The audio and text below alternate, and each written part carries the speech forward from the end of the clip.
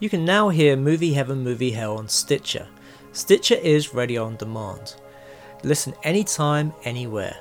Stitcher is an award-winning free app that lets you listen to all your favourite shows, plus discover from 20,000 news, entertainment and sports shows.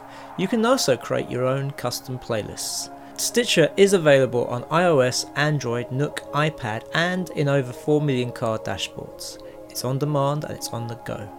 No downloading, no syncing, no wasted memory. You can stream your favourite podcasts from Stitcher. Don't have Stitcher? Download it free today at Stitcher.com or in the App Store. And please leave us a review and rating on Stitcher. Thank you.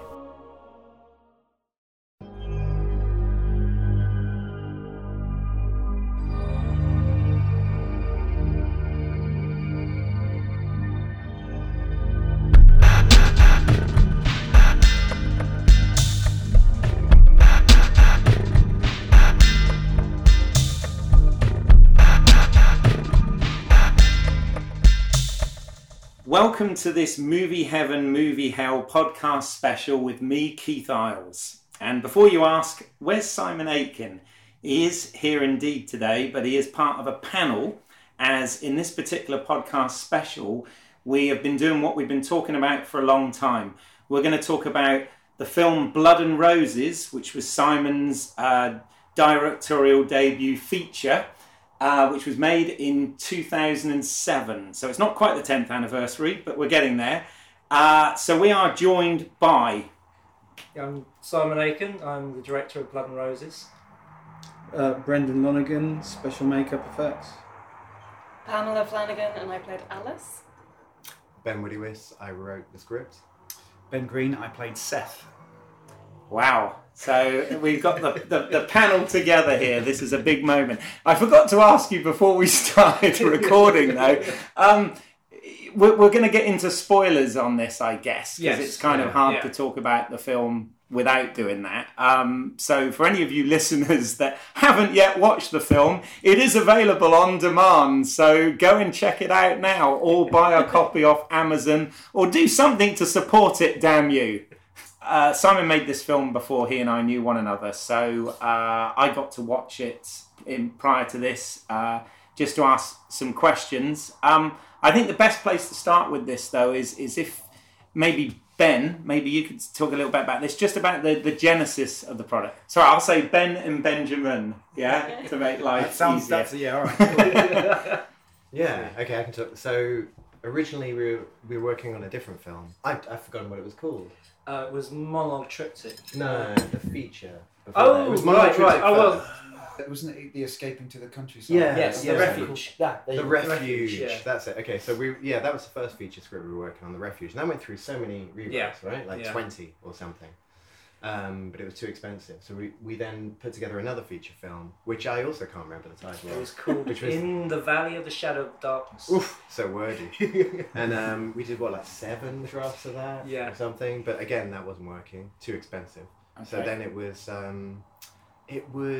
Ashvin, wasn't it? Yes. Ashvin, who came forward with his idea for a vampire film, which was completely different from Blood and Roses. But he said, here's my idea. And then, we took his idea and then just changed it up a bit. And you still credit him, I know. Oh, yeah. He's credited at the end of... It would never have happened if it wasn't for Ashvin. Yeah, I mean, the whole idea with Ashvin's story was that it was a wife who was looking after a dying husband, and a vampire turned up at the door and said, I can cure him. That means turning him into a vampire. And that was the whole story. The whole story was like a moral play about should she do it, should she not? And literally you made that the first act. It was kind of like an Ibsen play. Yeah. Okay, so you took it and developed it. And am I right? It was originally called There Will Be Blood? That was my plan, yeah. some kid that guy made a film. How dare he? Yeah. Some guy called Paul. You know. Yeah, Paul, yeah. What does he know? Exactly. I see The book was called Oil. What are you doing? There will be oil. Yeah, there you go. Damn it. But that's funny though, the title we did go with is actually another vampire film. It's a Roger Vadim vampire film, yeah. That's right, with lesbian vampires. Yeah. And I know there was one viewer out there was so disappointed that this film was not a remake of that film. And then I also remember another review where somebody went, "How dare they remake this film?" I'm like, didn't know about it at all. I think that was the truth. Yeah. Wow. Okay. So, and Simon, I got to ask then. So, what's prompted you to go ahead? You obviously made some short films. Yeah. But making a feature, a lot more work, a lot greater risk. What were your thoughts at that time? It was just a natural progression for me because I'd been doing shorts up to that point for about 8 years or so. I mean, there was breaks in between, but at the time I was doing, it was like back 2006 I was doing like a whole series of work. My idea was that from month to month that I would do something. And the original idea was to do one a month, but it worked out that I did a short film in January called Post-its.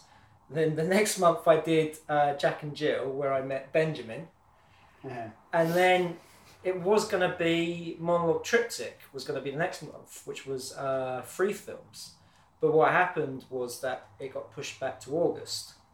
And so that's when we filmed that. And it was on the set of Primero that I asked Ben if he was interested in, writing a feature film with me, because the Monologue Triptych scripts was your work, and it was originally for a musician turned actor called Gary. Yeah. And it was called the Gary Monologues. Yeah. And for some reason he didn't like them. He's a funny guy. Yeah. He won't hear this, I can say that. I love Gary, but he's a funny guy. Funny like a clown. Fair enough. And how long? Once you went into this, how long did the actual writing process take? Probably, I mean, including all the scripts, doing The Refuge and In the Valley and Blood and Roses, over a year, surely, right? Yeah. I've just realised actually as well, because I don't want to, with my questions, I don't want to tread on questions. Some of our listeners have actually sent in some questions, and there was one for you, Ben, with regards to the script. This is from Ryan Cole, so thank you, Ryan, for sending this in. But Ben, what inspired you with regards to this story, both in terms of the works of others and the decision to write a vampire film? Oh, can I think about that for a second? No, the decision to write a vampire film wasn't my decision. That was Ashvin and that was Simon. Okay. So that was completely outside of me. And then Ashvin's idea was the woman who's saving her husband, and then I thought that if it's kind of a vampire-y thing, there should be some aspect of saving, but it should be less pleasant. Mm-hmm. So I don't know. So then I started coming up with the idea of a lady who gets kind of saved by a vampire. That Right. she has this, she's down. Spoiler alert. She's downtrodden and meek, and then she, through vampirism, she becomes the strong, confident person that she could never be. And I guess I was just thinking about relationship stuff, good ones and bad ones, and the effect that different people have on each other in relationships as well. I think if you want to go crazy, you can watch Blood and Roses and imagine there are no vampires whatsoever. Just imagine it's just how different people impact each other. Sure. And I have to ask as well, based upon that, obviously, you knew Simon was going to make this and it was going to be his first feature. So when you wrote it, how much of the sort of budget or low budget aspect did you have in mind? Quite a bit, because we'd just gone through the first 2 scripts before and budget had been the issue every time. Right. So every time it came to a large number of locations or prosthetics or exterior scenes or whatever, they created a problem. So for Blood and Roses, we had to pare everything right down. And the original idea was just to make it 3 people, and then that changed on like page 4 or something, because it just worked better with more people. But yeah, the whole time I was thinking about budget and keeping it down, but not letting that kind of constrain the whole project either. Wanted it to be bigger than the budget in a way, but yeah, definitely thinking about that. Fair enough. And did you have that the location where you filmed, was that sort of already in place? Yes. Or Yeah. Before you started writing it? Yes. The Okay. So I would have looked at pictures of it and then thought about what can happen in these places. For sure. So fireplace. I'm sure I sent you a link to the place or something. Yeah, There was always when we were yeah. doing the refuge, it was going to take place there as well. Yeah. I mean, I was obsessed with swimming pools. I don't know if that's you remember right. this. Yeah. The place had a swimming pool, and I was like, "We're having a swimming pool scene," and I think I wrote swimming pool scenes in every single script that we worked on. So I was like, "There's got to be some swimming pool in this movie," and then it just never happened in Blood and Roses, which is a shame. That's right. The location was Merrifield Manor in Liskeard, and I had worked there a couple of years before with Marisha, and it was for this feature film called White Admiral, directed by Stephen Southouse, and I just remember it being such a great location. I thought it was a terrible film, but great location, and so I felt that film did it a disservice. Really, it didn't use it very well. And so that's why I wanted to come back and do the story there. Right, cool. And Ben and Pamela, I want to kind of bring you into the mix because for actors, you're very quiet there. You've been very quiet, patient, listening. You know, this is great. As an actor to listen. How did you guys get involved in the process? As I remember it, and my memory's been proved to be quite foggy. As I remember it, it was either the monologue triptych that was meant to be someone else, because I got that role. No, monologue triptych was always you. Right. So therefore, it was because what it was is when we met on Jack and Jill, we literally just met. Yes. And afterwards, a few of us stayed behind for coffee, and you were the only one out of the actors I didn't know who stayed behind. This is true. So that kind of made an impression. Ingratiated myself. Wasn't there an audition somewhere in like Curzon Soho that we did for something? We met a lot of people at Curzon Soho. I feel like Ben was there. Benjamin was there.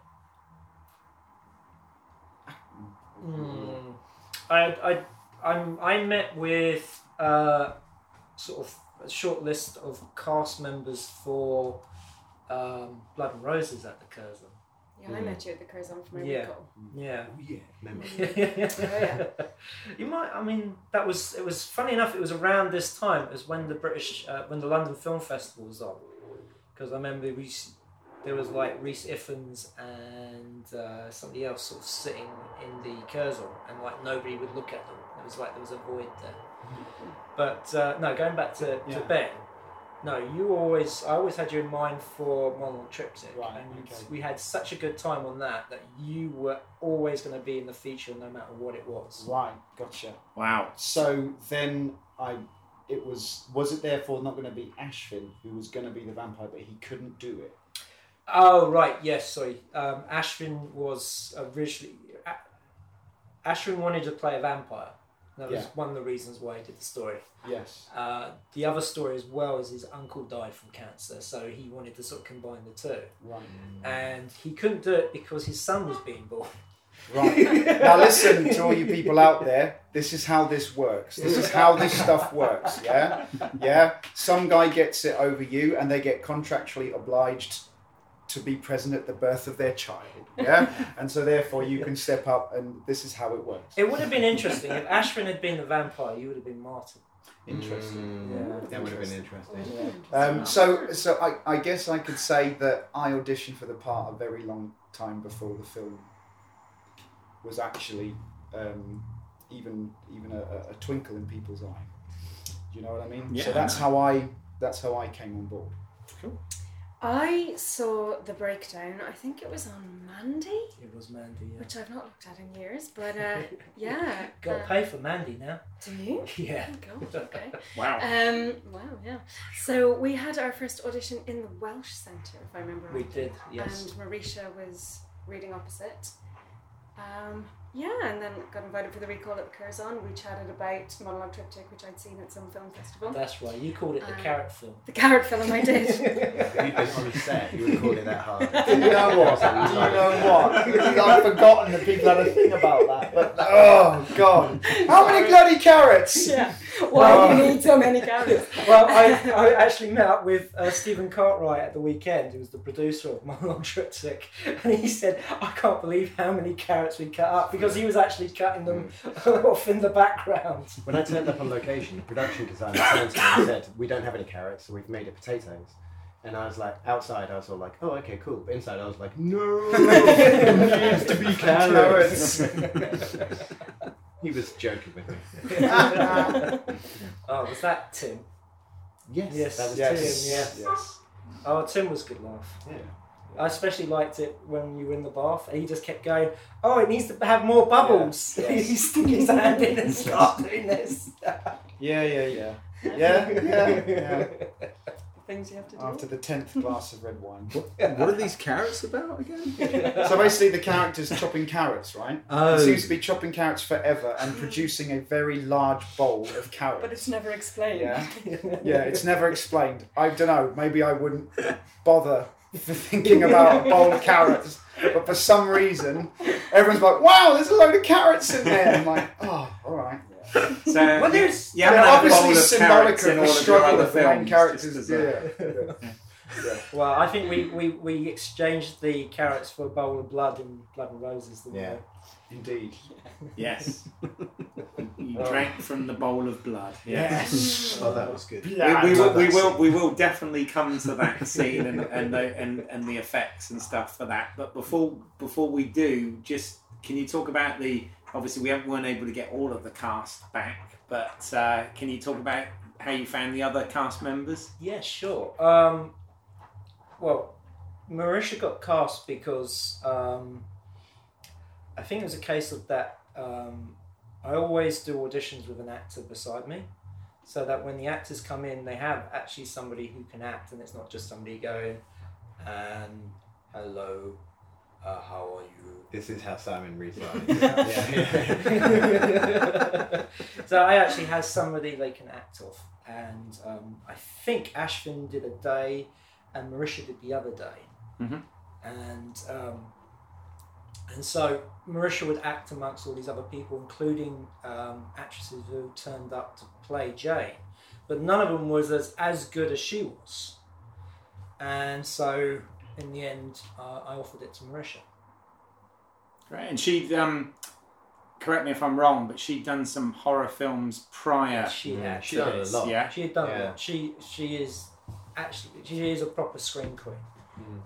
In I think the 2000s, she was just working so much. She was in a Sky horror series. I can't remember what it was called. Something to do with telephones. Oh. I think Rick Mail had a small part in it as well. Oh, wow. Something Okay. like that. Yeah. I mean, you can look her up on IMDb. She's got a long list of credits. I watched a documentary about that Sky series, and they were like, "Okay, we need someone to run across the room naked now." And then Marisha was like, "Yeah, I'll do it." Yeah, I was going to say. Yeah, I'll do it. I was going to bring that up at some point because obviously this was a low budget film. I don't know whether you were paying actors or not, but you know she was very game for doing all of this stuff. Which I mean, there's some quite uncomfortable scenes. In Blood and Roses, and she seemed like she was up for all of that stuff. So, well, if anything, there was probably the least amount of nudity she's ever done in a film. Really? Yeah. Okay. I mean, when I worked with her, she's just very comfortable with her body. Okay. When we were working on White Admiral, I remember going over to where the swimming pool was. There's a swimming pool and a spa all in one building. And I remember they all had come out the pool and everybody was like, when they're covering themselves up and they're trying to dry themselves. And she was just standing there stark naked doing it with her towel out like this. Right. And she just, it didn't bother her at all. Fair enough. So I knew when it came to doing the shower scenes and stuff that she'd be quite happy to do it. But of course, Kane was also naked for part of that scene as well, which a shot that was cut out. Which I remember Richard, the DOP, kept going, "Do we actually have to do this shot?" And we're like, no, yeah. And he literally walks out butt naked, but at the beginning of the shot, he had to stand by the camera next to Andy, the camera assistant. Now, Kane isn't a small guy. Okay. Thanks for sharing. I'm sure he's going to be really pleased that you put that on the podcast. Well, it's funny because it was like Andy kept saying he couldn't look to his right because all he would see was this thing hanging by his head. It It'd be wicked if he was like turning around. Pulling focus took a whole new meaning that day. Yeah. And sort of while we're on that topic, then. Yeah. I mean, how because this is a low budget horror film, did you sort of feel under pressure to put some sexuality and nudity in it? No.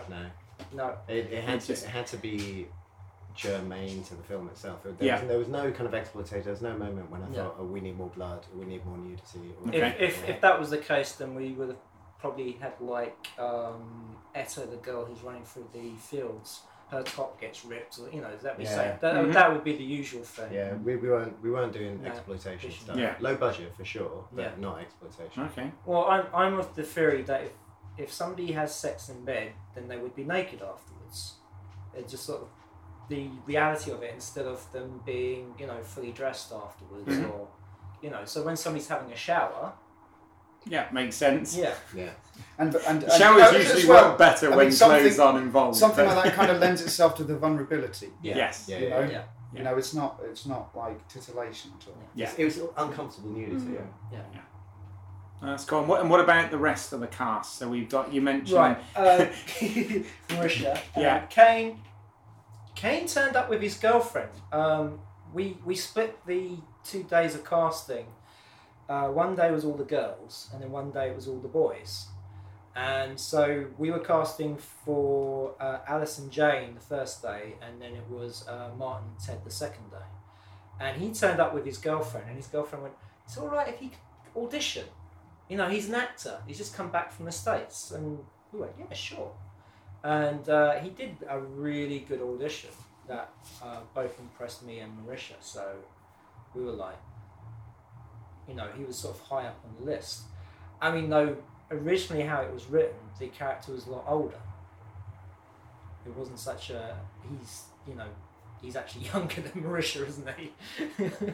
Because I mean, on the commentary, you mentioned something about there was at one point, which you don't really sort of touch on in the film in the end, but it was an idea that it was a model and a photographer that had got together. Is that right? Well, that is correct, but we never really got into that, did we? No, they never say what they do. Yeah. But we always knew where they came from, how they met, all that kind of stuff. I think you have to know all that kind of business. Yeah. You can't just put two people together without knowing what their backstory is, whether you reveal it or not. Oh, actually, you're prompting me now for another question, because our good friend Clive Asherden I'm not answering his brought up a question for Benjamin and Ben. He put, did either of you work out an extended personal history / backstory for Seth? How long he'd been alive / undead for, when he became a vampire, etc. And if so, what was it? Yeah, I did. Did you? No. No. Now notice how I did a very good impression of Pamela then. I think... Do you know, there's as an actor, there's so many avenues you can pursue when taking on a character. For me, the script should be full of stuff. Mm-hmm. It should be full of stuff you can use. I mean, I'm not a real method kind of guy. To be fair, I think imagination seems to be sort of like the main thing. And if you literally just sit down and read the script, what is said, what is not said, it's in the all these things, exactly. It totally informs it informs your decisions, and so, I mean, it was very clear what Seth desired. It was very clear what Seth wanted, and most of our walking lives, we have needs and desires that pretty much trump most other things, things that we want to get done, things that we're pursuing, things that we wish we could do even more. And so it's actually a very natural kind of approach, I think, if you sort of like read that and say he obviously, he's a bit lonely. Mm-hmm. And that loneliness could have been from an exaggerated amount of time and so he is looking for someone whom he could hunt with, and that, who doesn't know what that's like. It's a very, it's just because he's a vampire doesn't mean I'm going to have a problem identifying what that's like to be alone and to need someone, to want someone. You know, if your desire, what drives you is to hunt and kill, as opposed to procreate. You know, it's really the same deal. Yeah, well, you just want someone to have that. You've got that line that you obviously wrote, Ben, in it about the bit where you've got that apprentice and she can't do it, and you say that you're disappointed. Yes. Which I thought yes is great, and like you said, in terms of that says so much about the character, but it's just one line. Yeah, I think I was watching a thing the other day when the late Peter O'Toole was talking to the actor studio guy, and he was saying, whatever happened to study? Just sit down in a room for like a good 8 hours and read your script. That does so much, and the script was full of stuff. And little things as well, directions and stuff like that can inform you as well. Sorry. Yeah, I know what you're getting at. Sorry, there's tough love. We'll get on to some of Simon's direction, I'm sure. Well, what about you, Pamela? Was there anything that you did? I mean, I'm sort of asking Clive's question, but now to you, just any research about your character? I did come up with a whole backstory, just because I thought if I didn't know why I was friends with Marisha's character or how I had met Ted, then for me it doesn't really make sense as a whole. So I had come up with the whole story that Marisha and I used to be models together in London, and I had a drug problem, and I'd gone to Ted, who was my doctor, and we'd fallen in love. It was so beautiful until I was off the drugs, and then I realised I didn't love him at all. So yeah, it was quite a tragic story in my mind. So yeah, there was definitely research went in, but as Ben said, like there's so much in the script, and that is what you're using to portray it. So that is, I guess, the most important thing. Yeah. Well, the conversation between you and her when you've just arrived at the place, and you have that conversation outside, and you're talking about you're exactly how you ought to have an affair and all this sort of thing. I mean, again, that says so much about the character in a very short amount of time. Yeah. And am I right that there was actually more to that, but you ended up cutting quite a bit of it out? Well, there wasn't. I mean, that was it in the script, wasn't it? I think there was a little bit more. There was a bit as well between Cain and Adam. Well, that was the only thing that got cut, because unfortunately Adam. My cigarette got cut as well. Yeah, that's true. Yeah. What, literally? The cigarette literally, cigarette got cut. Yeah. Was it the reason? Yeah, it was the reason why she comes down to the kitchen at night after a nightmare, is to have a cigarette. Yeah, she comes down to the kitchen. She there's an old dusty package in like in a flower pot or something, which she takes out, and then that was her sneak away excuse. Remember why we changed that. Oh, that was good. Yeah, it happens though. Yeah. Brendan, I'm very, very conscious that you're sat there very quietly, and I've not included you at all in this conversation yet. Tell us a little bit about how you got involved and exactly what you did on this, for our listeners. I was friends with Simon. We met through a mutual friend who I can't remember the name of. I can't remember either. Good friend. I think she ended up being with the sound guy. Oh God, yes. Oh, she was the makeup artist on. That's it. Yeah. That's it. Yes. Yeah. Her. Yeah. Yes. Lovely. And then me and Simon became friends, and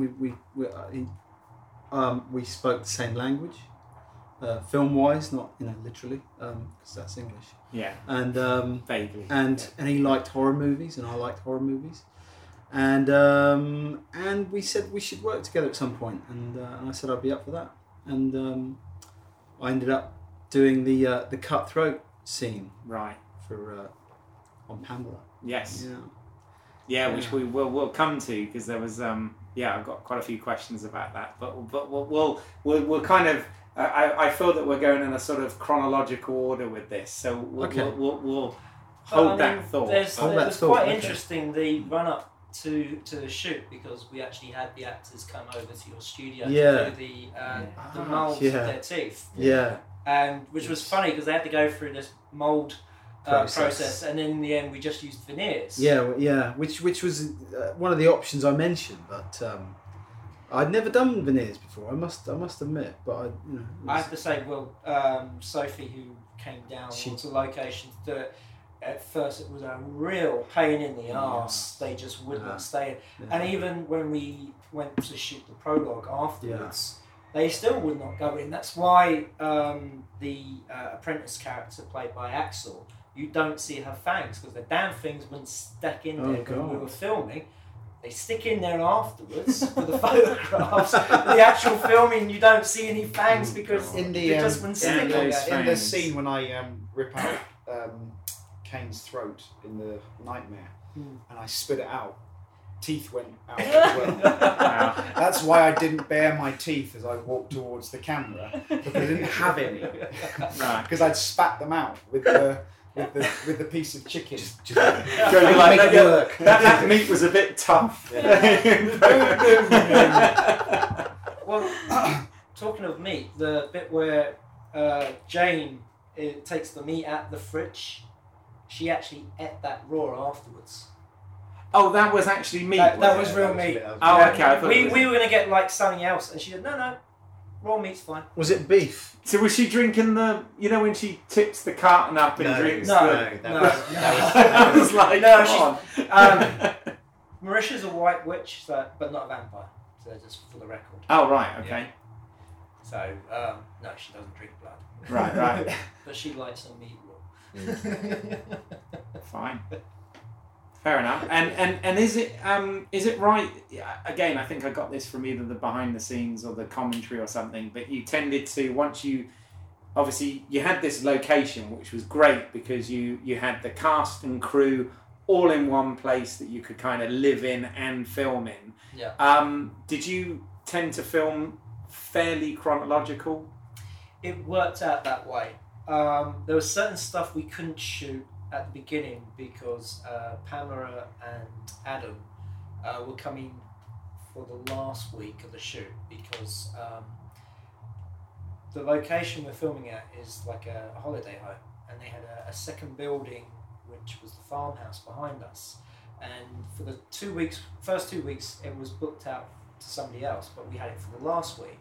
And also because Pamela and Adam were both down for the week, we needed extra lodgings for them. And in the end, we also used the farmhouse as part of the location as well. For the dinner scene at the end was shot in the farmhouse. And Ted and Alice's house was also the farmhouse as well.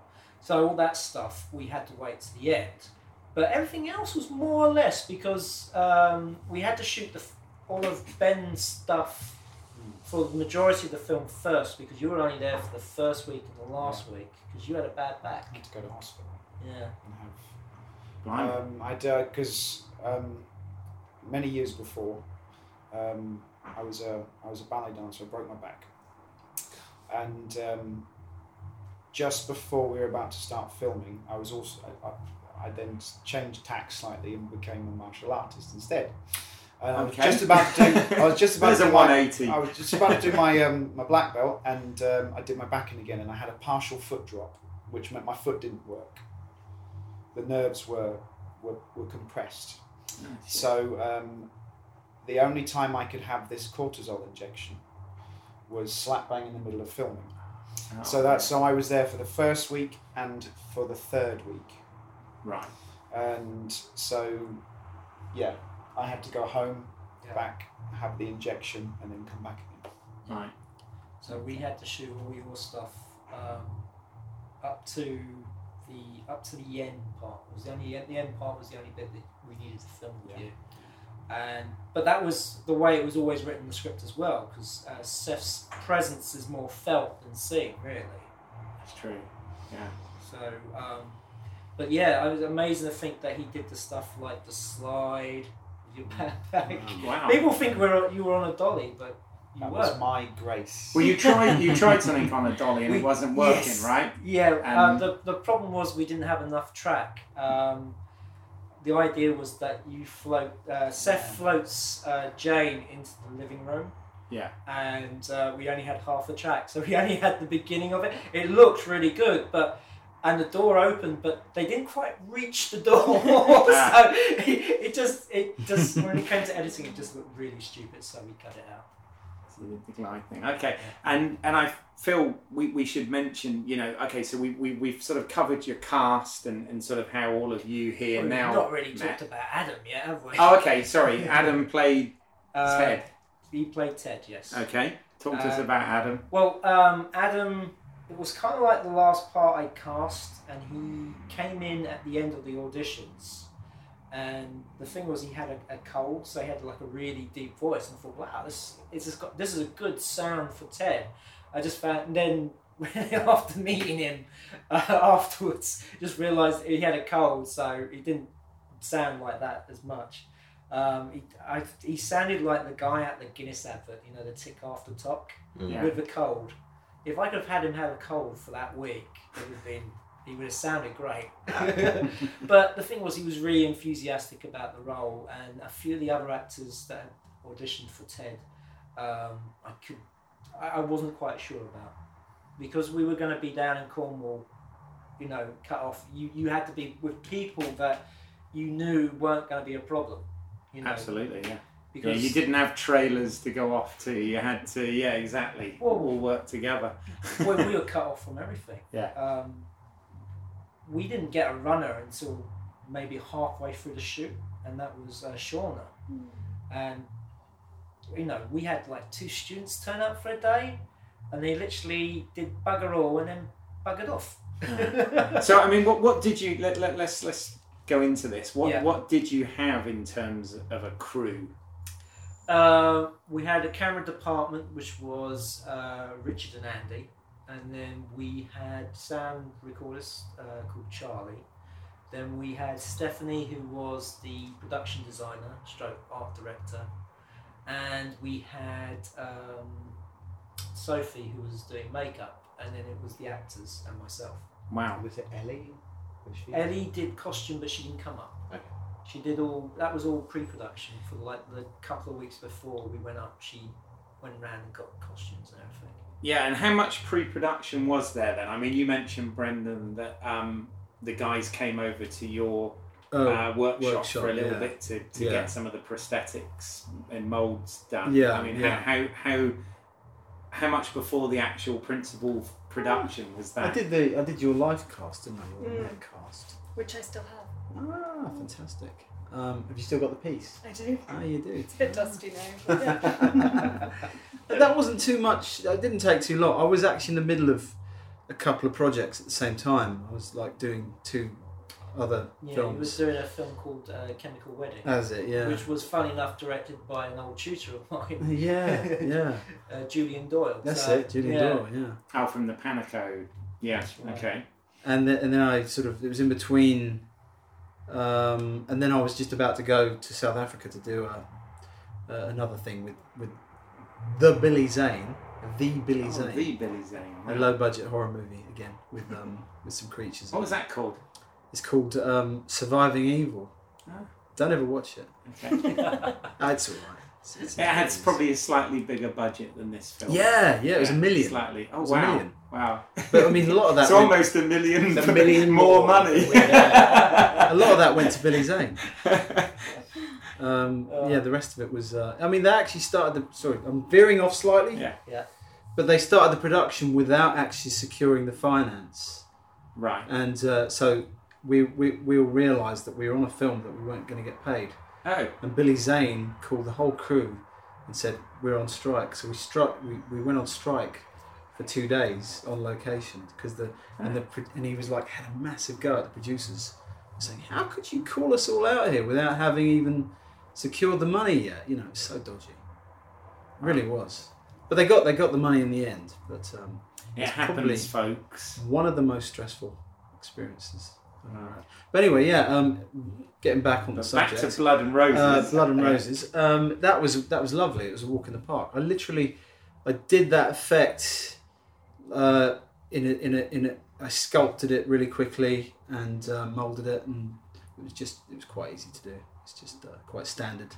Okay. Kind of blood tube and silicone prosthetic, Mm-hmm. And it was lovely. It kind of worked out quite well. Mm-hmm. Yeah, It worked really well. And Pamela, from your point of view, how? Because I mean, on screen it looks, horrific as it's supposed to. Was it? I mean, did you feel nervous with it? I was quite nervous when Marisha came towards me with an actual knife, Oh my and God. I had real fear that I was going to get my actual throat cut. It just felt really cold, and I felt like I had a really fat neck, if that makes sense. Like, you were really aware of it being there, but it wasn't, not in a negative way, just that it was there, if that makes sense. And then the tubes and then the blood, and so it was... No. And did it? I have to ask. Did it? The only reason I ask this is because I was involved in a horror film where I had my throat cut and a similar sort of contraction, I think, in play, and it just took forever to stop actually bleeding, to stop producing the thing. Did you have any issues like that? No, we did. You remember the first take? It malfunctioned and it went down your... yes. And then you had to sit there. You had to do it again and then had to sit there with all this down you, and you couldn't change or anything, and you were a real trooper because you never complained once about it. And it was sticky, I bet. Yeah, it took a long time to wash off. The difference is that we just used this a syringe. Okay. Your rig had a compressor, which we didn't Possibly. I don't remember, but yeah. budget. You just turn the compressor on, it just pumps. Right. And it pumps at a rate that is like a jugular. Yeah. Yeah. And it just sprays everywhere, But I think that was... Yeah, I was going, sorry, it's just a minor cut, everyone, and all this sort of thing. I think I'm going to pass out, but it's all right. But I'm all right. yeah, It's just a scratch. Just a scratch, exactly. I'll just lie here for a little while. American Crew, they loved it, obviously.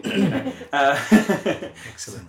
But because I mean, this I think this effect in the film is really works. I mean, it could have looked so, I think it was it was a subtle one. It wasn't like a big giant blood festival. No, but the thing that struck me with it is it, often people are sort of hide that, but you actually, I mean, you see the cut. I mean, it's and yeah, it made me feel quite queasy. The way it was done, it kind of actually looked like it made the incision. Yes. Mm-hmm. Yeah. It made this horrible noise when you move your neck. like gurgling. Yeah.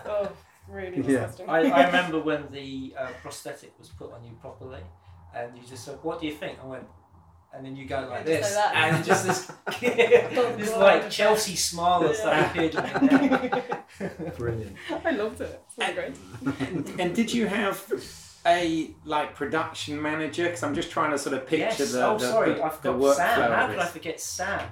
Sam was a real lifesaver. It was one of these weird things where I turned up. I turned up to a meeting with Richard and Lee Atkers, who did the behind the scenes. Lee he turned up on location for I think a week and a half, and then he went back to London saying he had something to do, and then he never came back. Did you get some lenses as well? Yes, he gave us the lens kit we used because we were shooting with my Z1, but we used a lens adapter on it so that we could use Nikon lenses on the front, so we could get that sort of shallow depth of field in a cinematic look. But I went with a meeting with them thinking, we're going to talk angles, we're going to talk lighting, and the pair of them turned around to me and said, "You got to get a production manager. Got to get a production manager." I'm like, okay, I'm here to talk angles. And at first I thought, no, I know what I'm doing. I don't need anybody else. But then thinking about it, I thought, well, maybe if I'll ask around, see if anybody knows anybody. And Ashvin had worked with Sam, and Sam's parents lived down in Cornwall, so she knew the area, and she was a real godsend. I mean, she sorted out the extras for the restaurant, for the pub we filmed in, and she made sure we had call sheets every day, and any sort of problems we had, Sam was there to take care of it. So Yeah. I can't believe I forgot Sam. Yeah, I mean, it is an important role because it is a lot different. I mean, when you sort of make your own shorts, you kind of end up doing everything to produce Well, it. I Features will are admit I different. made a few mistakes, and this was from the other feature that's shot at that location. And when we were there, we sort of took care of our own food. People would cook, but the hindsight, that was a bad decision because when we were shooting there the first time, there was less of us, and also it was a hard thing to ask people to do after the long days we were doing, and it was thanks to Simon, the owner, who he came up with the woman who did the cooking for us, even though somebody wasn't happy about it. We forgot about John as well on the crew. He wasn't there, but John Henning Morton. Oh, well, we'll get to Okay. the music. Oh, post-production. Marcello. Yeah. Oh yeah. Yeah. I remember Charlie used to complain quite a lot Yes. about the food. Yes, he did. Oh, really? Yeah, It yeah, wasn't he was- politically that in correct. there. It also You're it's down on a in low Cornwall, budget. yeah, you're down in Cornwall. Yes, it's You're different. not going to have like fancy Quinoa. rubbish, yeah. thought You're the going to have food was great. comforting Yeah, that's- food Food was lovely. that sustains you. Really good. Pasties, Yeah. surely. You know, I hear the 3 word times a bland. day. bland. He liked to use that one, bland Yeah. and Just grilled. add some He liked that salt. one as It well. was mainly Bland and potato grilled. on a No, plate. It was, Which is great. exactly. Absolutely. No messing around. Although that said, there was one evening when you got to experience the culinary delight. That was my I wasn't going to bring this up. carbonara. Is this your cheesy They're carbonara? It's got flipping cheese in it. Yeah. You get the whole What crew did you do nightmare. It's a horror film. So it only helped. It added to it. It was such an experience that it ended up as being the name of the catering company that provided the food on the company, Cheesy Dreams. Cheesy dreams. Love it. Love it. Carbonara has cheese in it. If anyone's eating Yeah. expecting not to taste cheesy, You see, so now you're all warmed up a bit and laughing. I feel that it's time for another question from our listener. So one of our listeners. Sorry. See, Keith, there's more than There's one. more than I'm amazed by this. I'm sure you made this up now. A guy called Barry Pinder has asked the question for all of you. How difficult was it to work with director Simon Aitken? So go on, land him in it. How difficult was it? Proper nightmare. No, it's alright. It was. I mean, for me, I was never on location. Right, So you didn't visit the I set didn't at all. visit this. I was doing a degree at the time. Oh right, It's like- more important things, Oh, yeah. obviously. Bit Yeah. busy- I'm a bit busy, guys. Bad timing. But I guess we worked really solidly for a year. Yeah. There was a lot of writing and reading and rewriting and meeting up in Costa on Shaftesbury Avenue. Well, to be fair, I'll say this as someone who obviously wasn't involved in the production at all, because as I Yeah. said, I didn't even know you guys back then. But you know, you can see you did a lot of work on the script, because that is one of the strengths of the film is the fact that the script seems quite well developed, and the story itself is a good one, I think. And that certainly when you've got the you know, everything against you in terms of not having much money and time and all that sort of thing, you know, it's always about the script first and foremost. So I think by the production you'd probably done your job, to be fair. So Yeah, I was just I ready. think on location, I mean, I think I don't know about you, Pamela, but me as an actor, I didn't feel much of the stress, but I do know that it was very stressful. Yeah. You know, I mean, it shouldn't really be a surprise that people are doing 14-hour days on a No. low-budget film, but it still takes its toll. Yeah. That said, I only have one incident I could mention. I think I know what this one's Yes, going yes. I think When we I were know doing this one, one's yeah, and only one because the rest was just fine. But Please we were tell us. It's not. It wasn't really bad. It was just we were doing this scene where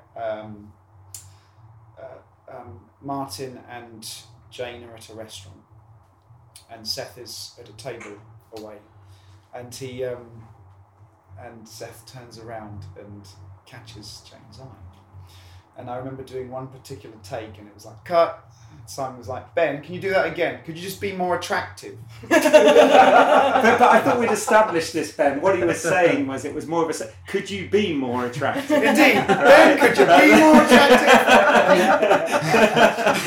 He was paying you a compliment. Come on. Well, obviously, I took it wrong. And I'm so sorry. Did you throw a bit of an actor strop at this? Absolutely not. That's not No. what I do. I just reserve the right to go on about it forever after. He's looking for the word seductive. That's what he's doing. He's Right. looking for it, finding attractive. Yeah, but I did come up with a better... I came up as a better direction than that, didn't I? Faster, more intense. No. No, I just yeah. You gotta understand, we only had a certain amount of hours in that pub. Yes. They were about to open, and we were about to have customers in, and we're doing this thing with Ben, and it's just one of those unfortunate things where it's the whole point of the scene, it's the important shot, and of course we've left it to the last thing we're going to shoot, and so we need to get it, and we need to do it quickly, and it kind of, feeling the pressure. Just It doesn't feel like that on the screen. No, because that's not the take we used. I obviously, yes, and I obviously responded to Simon's constructive. Yeah. He acted more handsomely. I went, right, more attractive. No, Okay, but let me turn the dial up. But no, the direction I used with you was that I said to you, look at her as if she's your wife, and that was the take we used. So I got over being the depression and sort of found This is anecdotal, guys. It's not really a problem. It's just, I mean, there are many anecdotes we could go into about this. There really are many, and this is just happens to be one of them. Yeah, we're already on the production, so Yeah, exactly. Do you know what I mean? So, I mean, it was a very stressful time, and that day was and there are other more stressful days as well. Yeah. But Simon handled it well, and yeah. I think I only lost my temper once. Yeah. Did you have a first AD? I'm No. curious. You didn't? Okay, so you as the director then was looking at the time as well as trying Well, to I think create... Sam was the unofficial first AD, but anybody who's worked with me knows that I'm pretty quick. I'm not one for doing like 100 takes. If I feel we've got it, then I'm prepared to move on. Pamela, what was it like for you working for Simon Aiken? I actually had a really good experience, and it was the first filming I'd really ever done, so it was completely different for me. I had only ever done theatre up till then, and my main note most of the time was to be quieter because I kept projecting far too much. So that It's was a different skill set. isn't Yes, it is, Yes. which I was discovering quite quickly.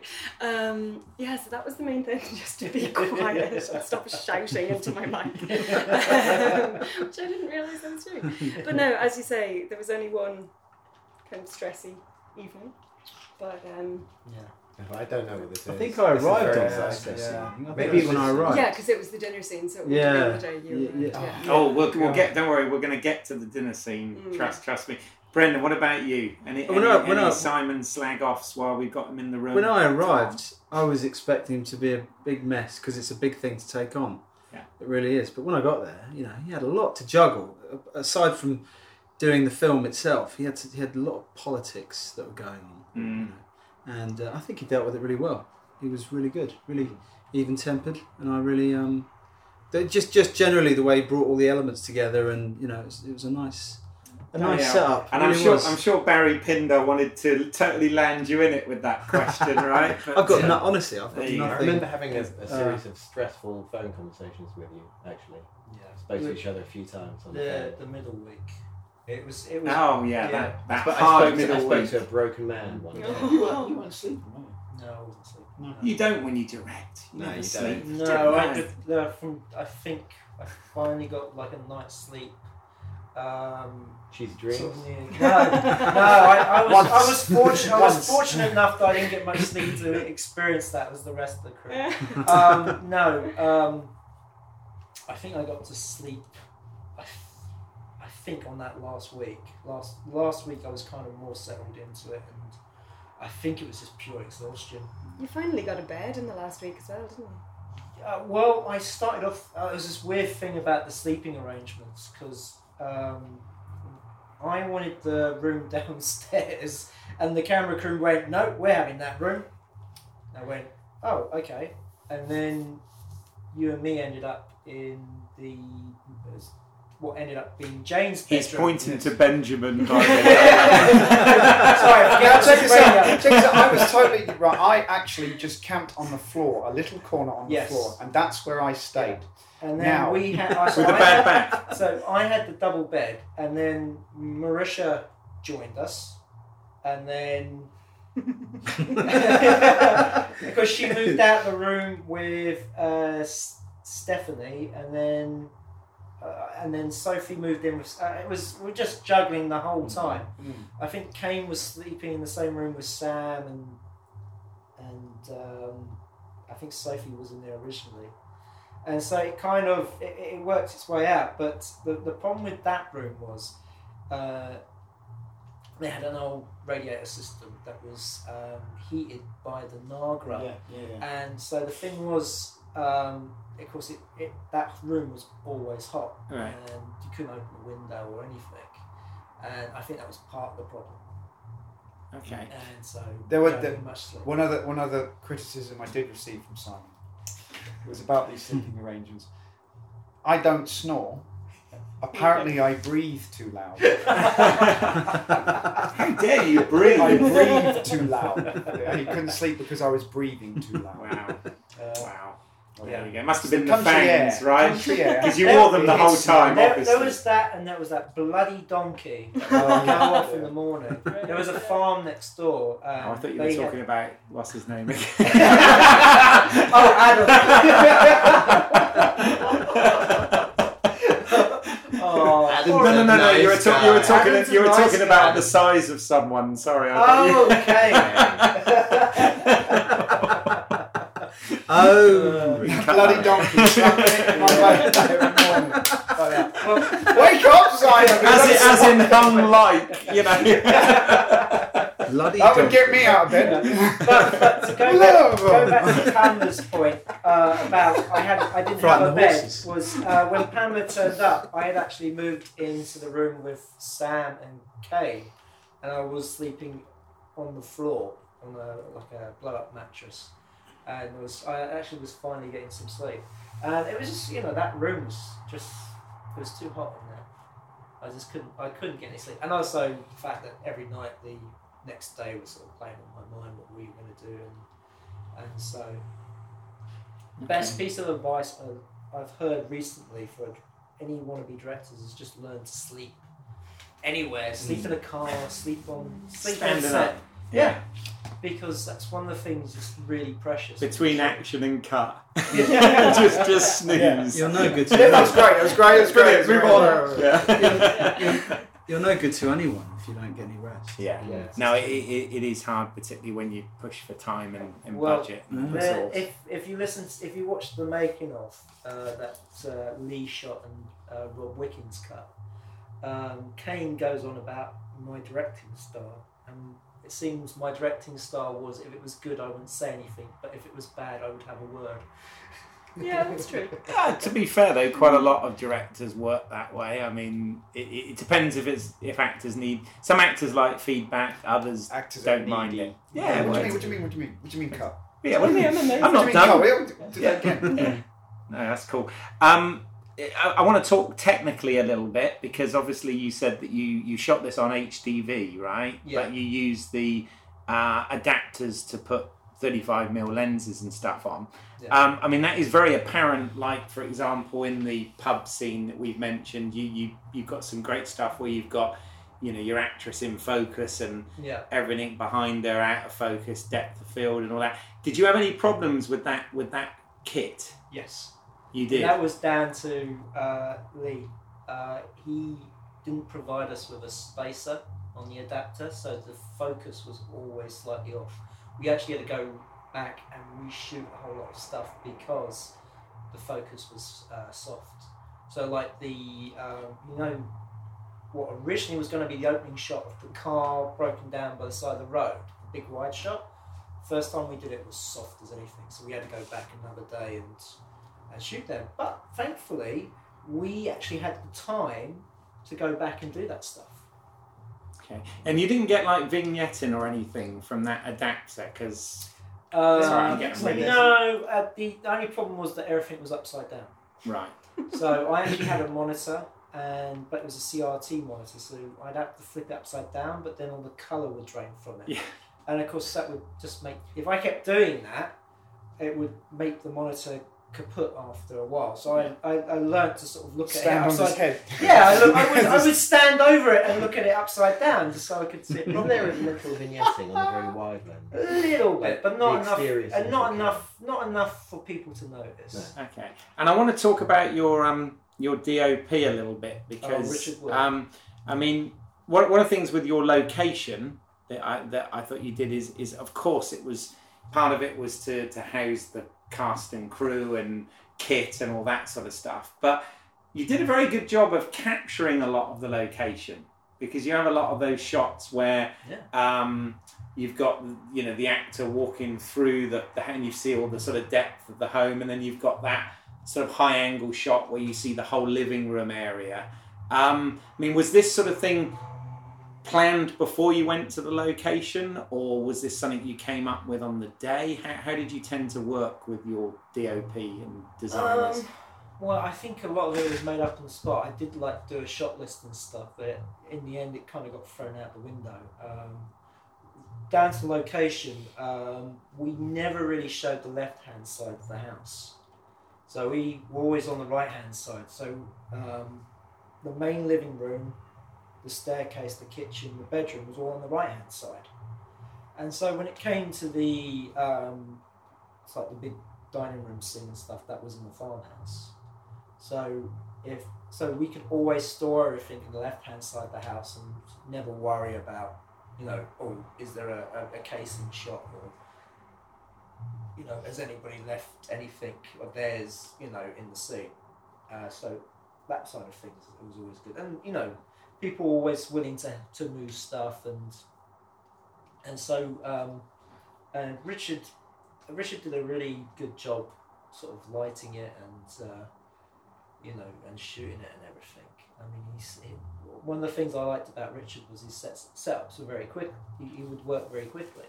I mean, we did have a few disagreements about shooting. I mean, the very first scene, he wanted it to be like a point of view shot from the woods. Yeah. And I said, well, it's a vampire film. The vampire wouldn't be out during the day, and if it's shot through the woods, it looks like a POV shot.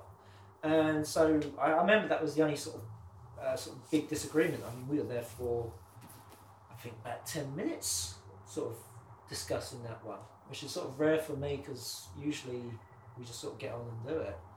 But one of the things I think he accomplished quite well, and I know how difficult this is when you haven't got a budget or much of a crew or a lot of kit and stuff, is a lot of this film is set at night, but he sort of managed to light the dark in quite imaginative ways. Yeah. The sort of moonlight type. It's so funny. I read a review on Amazon recently where somebody was moaning about the lighting. He said, they look like they got a skylight and just used that for the lighting.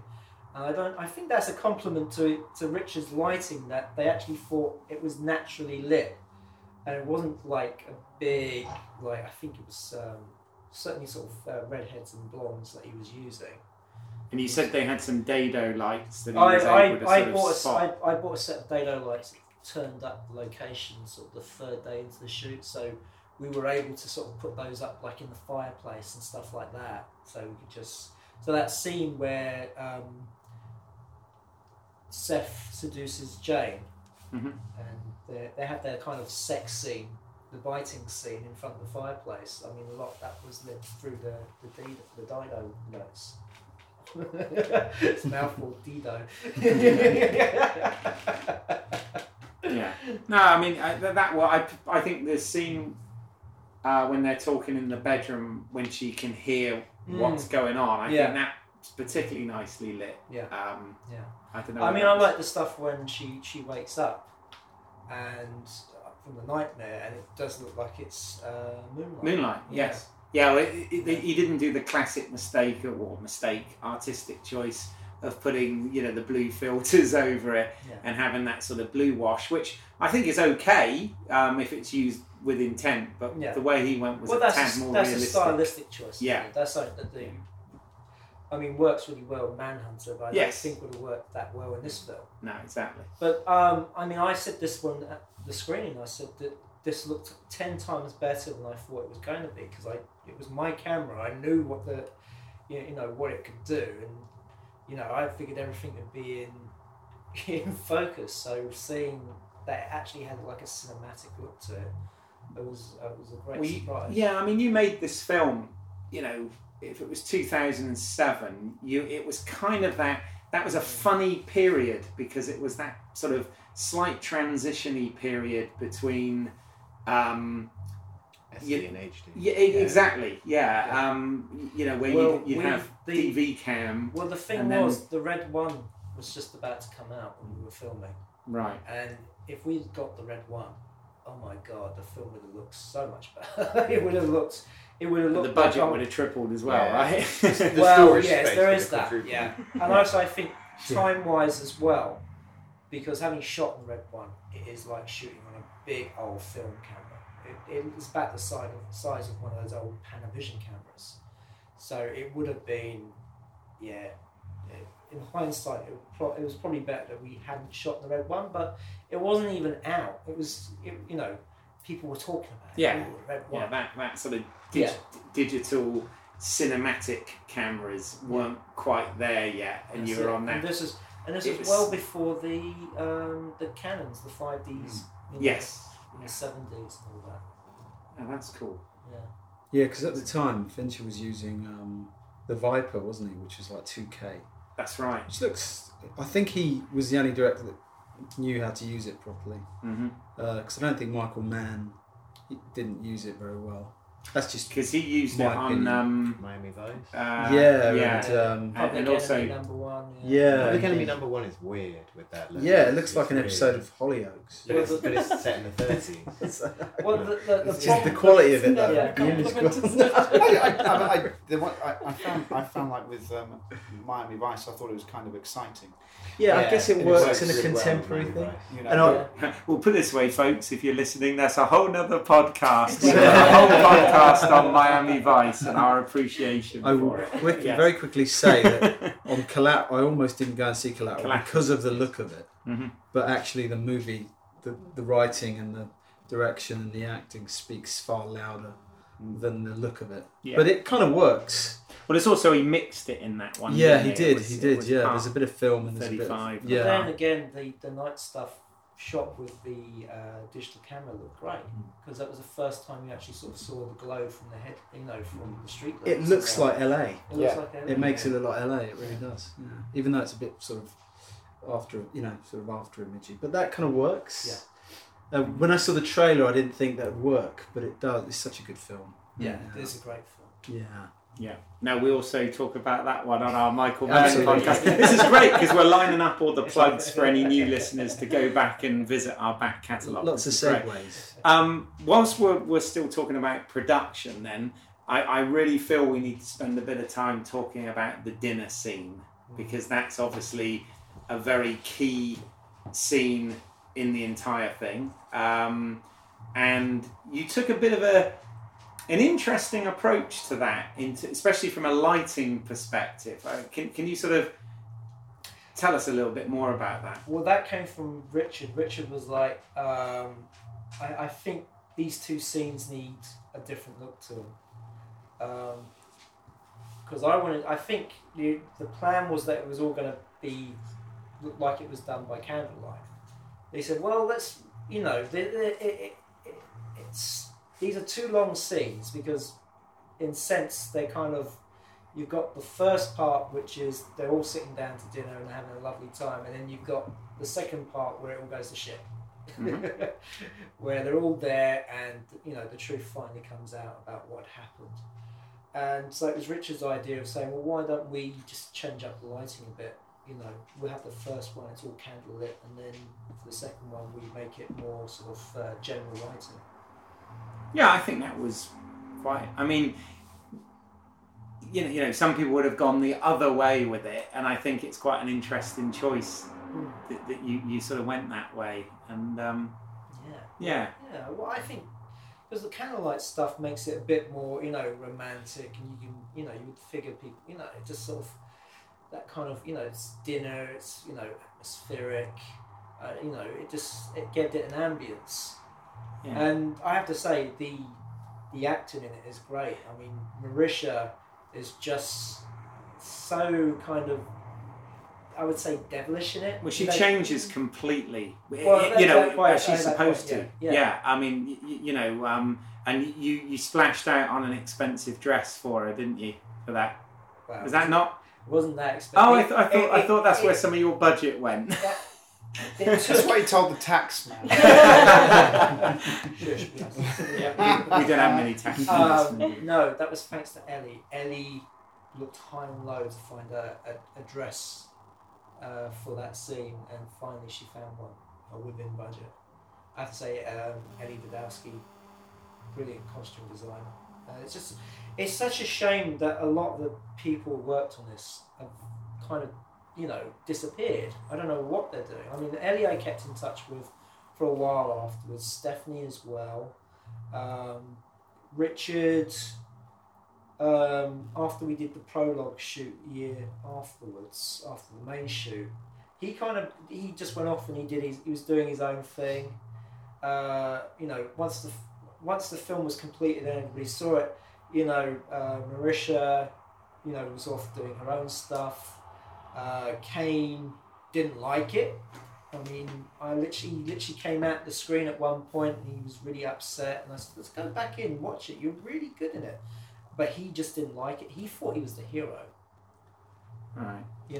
That's a shame he didn't like it, because I have to say, from an actor's perspective, that's a great role, particularly for your first film. Yeah, that's a bloody awesome role. And even though saying, I thought I was the hero, it was the perfect way to play it, because a villain doesn't see himself as a villain, and he certainly didn't see him that way. And here's some marvelous moments in it. I mean, there are a few moments in it where he's tripping over words and stuff, but this is his first time doing a feature film. It was the first time for all of us doing a feature film. I've got to ask about the Roy Rogers T-shirt. I was always kind of distracted by that. What was all that about? That was Ellie again. Okay. I mean, she had carte blanche with the costumes, wasn't it? I think it was like one. I think he ended up wearing my trainers because he didn't have a pair of trainers himself. And I think that was the only thing I donated to the costume. And maybe we had like the grey T-shirt that gets covered in blood. I think one of them was mine, because I actually did a bit of stunt doubling for him. Because the scene where he goes down... And you didn't even have the long hair then, did you? No, I didn't. Well, it is actually Kane who does the fall in the film, but I was the one who tried it out first. Oh, down the stairs. Down the stairs. So if it gone tits up, I would have been the one going to A&E and not Kane. But like any director should. Yes. Yeah, that's good. But Kane, I've not heard from for ages. That's a shame. I don't know what Adam thought of it.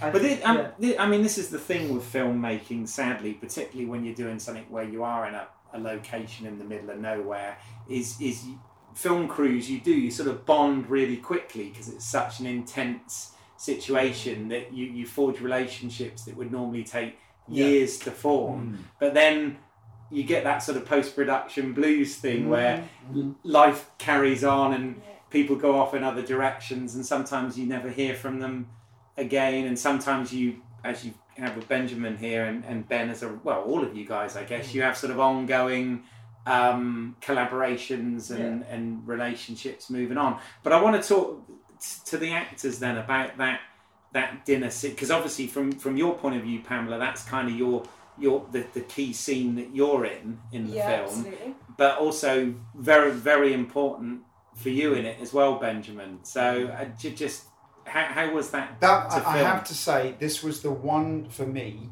This was the one tough part. Yeah, because I mean, it was winding down. It was coming towards the end of the whole shooting, and I think everyone was just at the end of their tether, and it was a really tense. And I don't think necessarily it was kind of like good tense. It was tense. It was, as I remember it. I don't know if you remember it that way. I remember it was particularly tense. Remember that day we'd filmed all day. Yeah. We'd done all the garden stuff and the stuff with I can't remember. We did a lot that day. I remember 6 p.m. in the evening, sitting down having a beer, thinking, "Oh, that's it," and then realizing, "Oh shit, I've still got another day of film, another evening of filming to do." That's always the way. And it comes off the back of just of doing another long day. Yeah. So that was literally a night shoot then. Yeah. I think we started at like 11 o'clock or something. It was. By the time we And started. are you saying that same day then you'd done the scenes outside, which is really early in the film as well? You'd done those scenes on the. Oh wow, okay, that's good because you never would have guessed that which is good because it means the character development is there. And like Simon said, even then when you're getting into the night shoot and you've done like 4 hours of night shooting, you still have more to shoot. The actors come in, we do our stuff, but there's still more to go. You've got to get this angle and this and that and the other. Came into the evening and the atmosphere was definitely tense. And there was a particular point where it just broke down a bit, didn't it? It was the drinking the blood. Drinking the blood, and everybody just started laughing. Oh, really? Yeah. Okay. It was like Everyone a weird just hysteria stopped, thing. And it was because of this noise, and it was whatever way you were swallowing the blood. I'm sorry, that's such a disgusting thing to say, but it made this horrendous noise. Sorry, we just sort of talking off. Well, no, that was the night before. I want to hear more about this noise. That was what started me laughing anyway, and then because everyone got a bit hysterical. What were you drinking? What actually was it? I wasn't drinking nothing. I was just pretending to take a sip I wasn't actually drinking. Oh, because I thought you had blood round your chops when you finished that. No? Okay. I didn't drink it. I just pretended to drink. Oh, okay. So obviously it touched mine. Yeah. It was like that more attractive. The lesson I learned of Segundo. Yes. Having drunk 10 glasses of wine. But always a good lesson. I was going to say, had it been red wine, it would have been great, right? Yes. It would have been like a nice Rioja or something. But there we go. I was just taking a sip from this bowl, and people just kept laughing.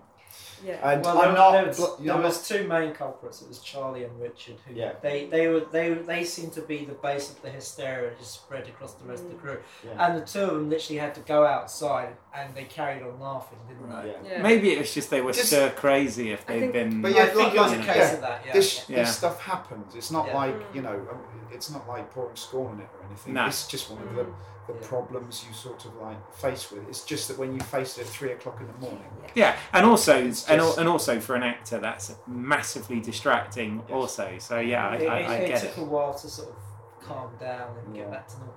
I think it was needed though. Looking back, it kind of broke the tension. It did. I mean, I think one of the things that pissed the crew off was that Marisha was singing in between takes. Yeah, she was singing the pilot song from Jesus Christ Superstar. Oh right. And just thinking it would chill everyone. Not Method then. I think who was it that told her to shut up? Was it Sam? I thought it was Charlie. It was Sam, yeah. So that sent the whole thing south. And she came out and told me this, and I went in and I just went, right, who the fuck told her, to shut up? Because it's been 9 years. I've heard nothing about it. Really? Nothing. See, the writer is oblivious to all these production problems. I think that was the night I arrived. It was. I was going to say to you, Brendan. Obviously, you were there this night because it was your main effects. She was going to do the next day. So I just got there to sort of. I was just watching at this point and watching. Okay, so the actual cut was done the following day. The following night. So right, you turned up and we were filming the candlelit scene. Yeah. So that was a bit with Marisha, Ted, and Alice, and then your work was the following night where it was everybody around the table. And but yeah, I mean, once that was done, I think after that it sort of eased a lot off because we were then just in the final couple of days of shooting because we had half a day shoot the next day just because Richard was going off to the TIFF Awards, which is the Independent Film Awards down in London. So he literally jumped on the train and gone back down to London, and Andy took over. And I think he came back the next day, and that was when we were filming the scene where Ted receives the phone call, and Andy was like having to light the scene as the sun was going down of Alice, of Pamela, and he just kept changing it. He just wanted to get great and perfect and stuff. And then finally, once he was happy, we rolled, and Ted goes, "Dinner?" And you go, "Yes, please." And then just look back at your book, and that was it. And then he goes, "What?" It's been so long. And that shot does look great. Without that shot, the whole thing just falls apart. I don't think the DOP just blames the writer, saying that there wasn't enough material. But DOP could have taken a glance at the script. But of course, the one thing all of you guys missed was in the middle of the week when Mark English turned up, and Mark English is a ghost investigator. Oh, right. And he actually brought some of his equipment with him. And I think they did a seance. Now, I said you could not do it in the actual manor itself because if there was ghosts there, they were leaving us alone. I didn't want to piss them off, so they did it in the farmhouse. And I believe it was Stephanie Sophie Etta who played the girl running down the lane. Lee and Richard, and I think I wasn't there, but I do remember that Lee kept going, "Is that a ghost? Is that a ghost? Is that a ghost?" And Mark was going, "No, it's not." Fluffy dice in the car. Is that a ghost? Is that a ghost? No, it's Fluffy fucking I dice. can't see Mark and Lee being the best of buddies. No. It's hard, isn't it, making films, all those personalities and stuff. But I mean, it's interesting, I think, that you said that there was tension on that because that scene actually really works, and maybe the tension helped. Maybe. It's that odd thing, isn't it? I do remember this is the second occasion where my abilities were called into question by a co-star. I wasn't scary enough. Oh, fucking Kane. Oh, yeah. I'm like, he goes, "He's not scary enough." I'm like, no, because he's being he's too busy being attractive to be scary. Scary, attractive. Ben, could you be more scarily attractive? Well, I don't know. He acted scared, so yeah. Well. But I mean, the thing is, when you walk in that door, you're the man. You fucking own that scene. You know. The man. Yeah, I love your delivery. I love the delivery of Martin. I'm taking your wife. Yeah, your wife is coming with me. And he goes, "What? Do what? What?" That line gets a laugh. And Brendan, you already mentioned that there was a slight technical problem with the neck thing the first time round. Is that right? Yeah, I think that the outlet was not released enough, and it just kind of filled up in the prosthetic, and it just sort of leaked out the bottom where the wire was. Okay. So I fixed that. I remedied that, and it worked. It works great. It's yeah. I made a little air bladder. Okay. That just fills up and it's got like a little slit in it, so it fills up and it just overflows all evenly around the cut. Right. So That's a good effect. It was the basics, but Really- it worked. Really good effect. Yeah, Thank no, you. absolutely. I think it has a lot of extra power because up until that point there's very little blood. Yeah, And then so you're just not expecting it. I don't think. yeah. It's a bit like a film without. It's just an analogy.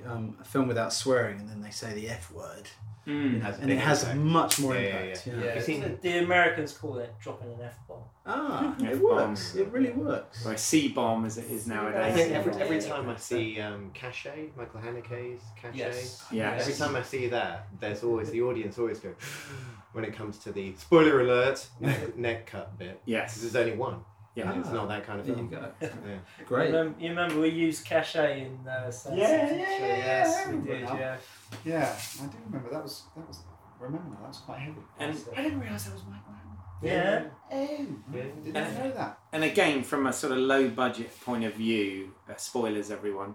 But you handled I think the end scene the best way you could, because I did sort of think the first time I watched it, I watched it again recently, but I watched it a few years back when I first met Simon, and kind of it was obvious that was coming. I'm not saying the script was obvious or anything, but that you'd got to that point and you guys were leaving in the car, and we knew, this is gonna. And I thought to myself, how the fuck is he gonna pull this off? Because I knew what was gonna happen there, and I think you showed just enough, but not too much, and it was a great note to end on. I think with the screen to black and all that sort of thing. But obviously you used those aren't post-production. You used foggers, right, on set, did you? Or was it post-smoke? Well, the story behind that was in the scripts. When you see the car pull away, it was supposed to reveal Martin tied to the chair in the yard. Oh. The thing was, because it's out in daylight and everything, we just could not control the lighting. We couldn't come up with the sunlight approaching it. So... but that works lovely. Yeah. Seeing This is the thing. Talking with, I have to say, Richard was a real godsend on this. As much as we may have argued on it, he was still he came up with some great lighting, and that was one of the effects he came up with. And he literally had 2 light stands with a polyboard attached to string, which with a light behind it, and he just slowly lifted the board up, and you just see the light creeping up.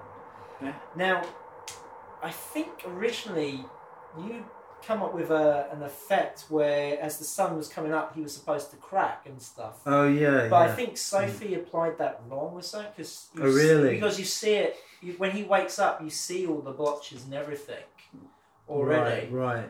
I'm sure that you had sort of spoken to her on the phone about it. And but it worked. It looked like they'd beaten the shit out of him. Yeah, I mean, he had some really bad allergic reaction to being bit.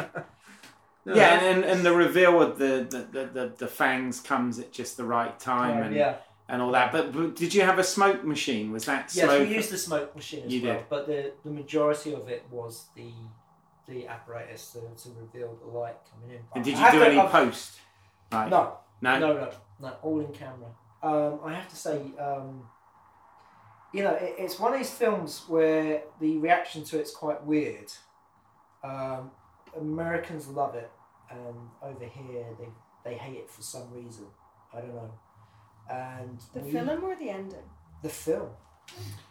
And I sort of, once the film was finished and I was trying to get it out there, a friend of mine got me in touch with a podcast who they reviewed it, and I can talk about it because this podcast doesn't run anymore. And they're 4 guys, and they go to the cinema and they talk about the film they saw, and they reviewed my film as what they call part of their budget episode. Oh, we're going down the bargain bin, And these guys have probably never seen a low budget film in their entire lives, and they went, epic ending, fade to black, as if to say, oh, it should have seen smoke, or something should explode and stuff. And it's like, well, no, that's not the point of the film at all. It's not. We're not Blade. No, exactly. You know, I mean, what do they want? Some crappy CGI CG effects? fire or something. But and you know, they kept bashing the script, and you know, it annoyed the hell out of me because they weren't educated people. They really didn't know much about films apart from what they saw down the local multiplex. You know, films where the budgets were like 50 million plus. You know, so it was. And the fact that they kept referring to me by name, sorry Simon, but I mean, it was a hell of a gut punch. But then I went to Orlando where we were shown at the Spooky Empire and it's a freak show film festival, and it went down really well there. The Americans loved it because they saw it as like being a Hammer film. Oh, cool. Yeah. And was that? Did you have some intention of that when you made it? I'd not seen a Hammer film in my life before making this film. What? Seriously? Yes, seriously. Wow. I've kind of caught up now, Yeah. and I kind of see what they're saying, but but if it is a Hammer film, it's like a modern Hammer film.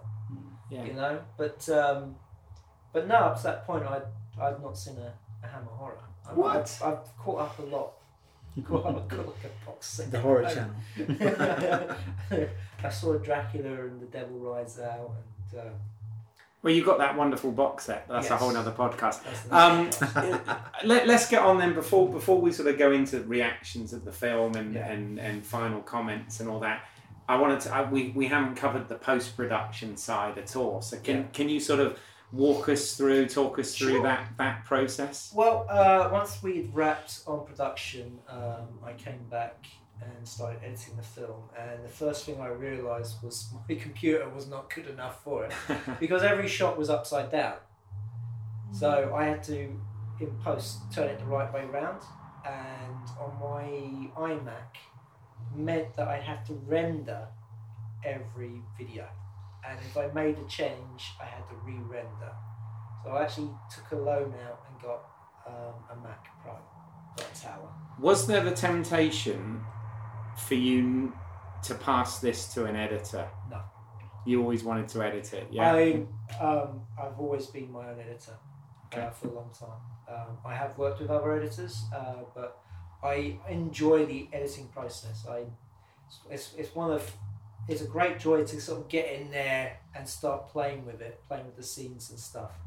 Because the scene with when Jane comes back after meeting Seth in the field, and she sees Martin lying on the couch, played out a lot different in the script. But in the editing, I was able to play with it and make it a bit more tense. You know, she only in the script she sort of leans over, cuts his neck, and then he wakes up. But I was able to make it longer. The whole idea of the police. Yeah. Damn, they found us.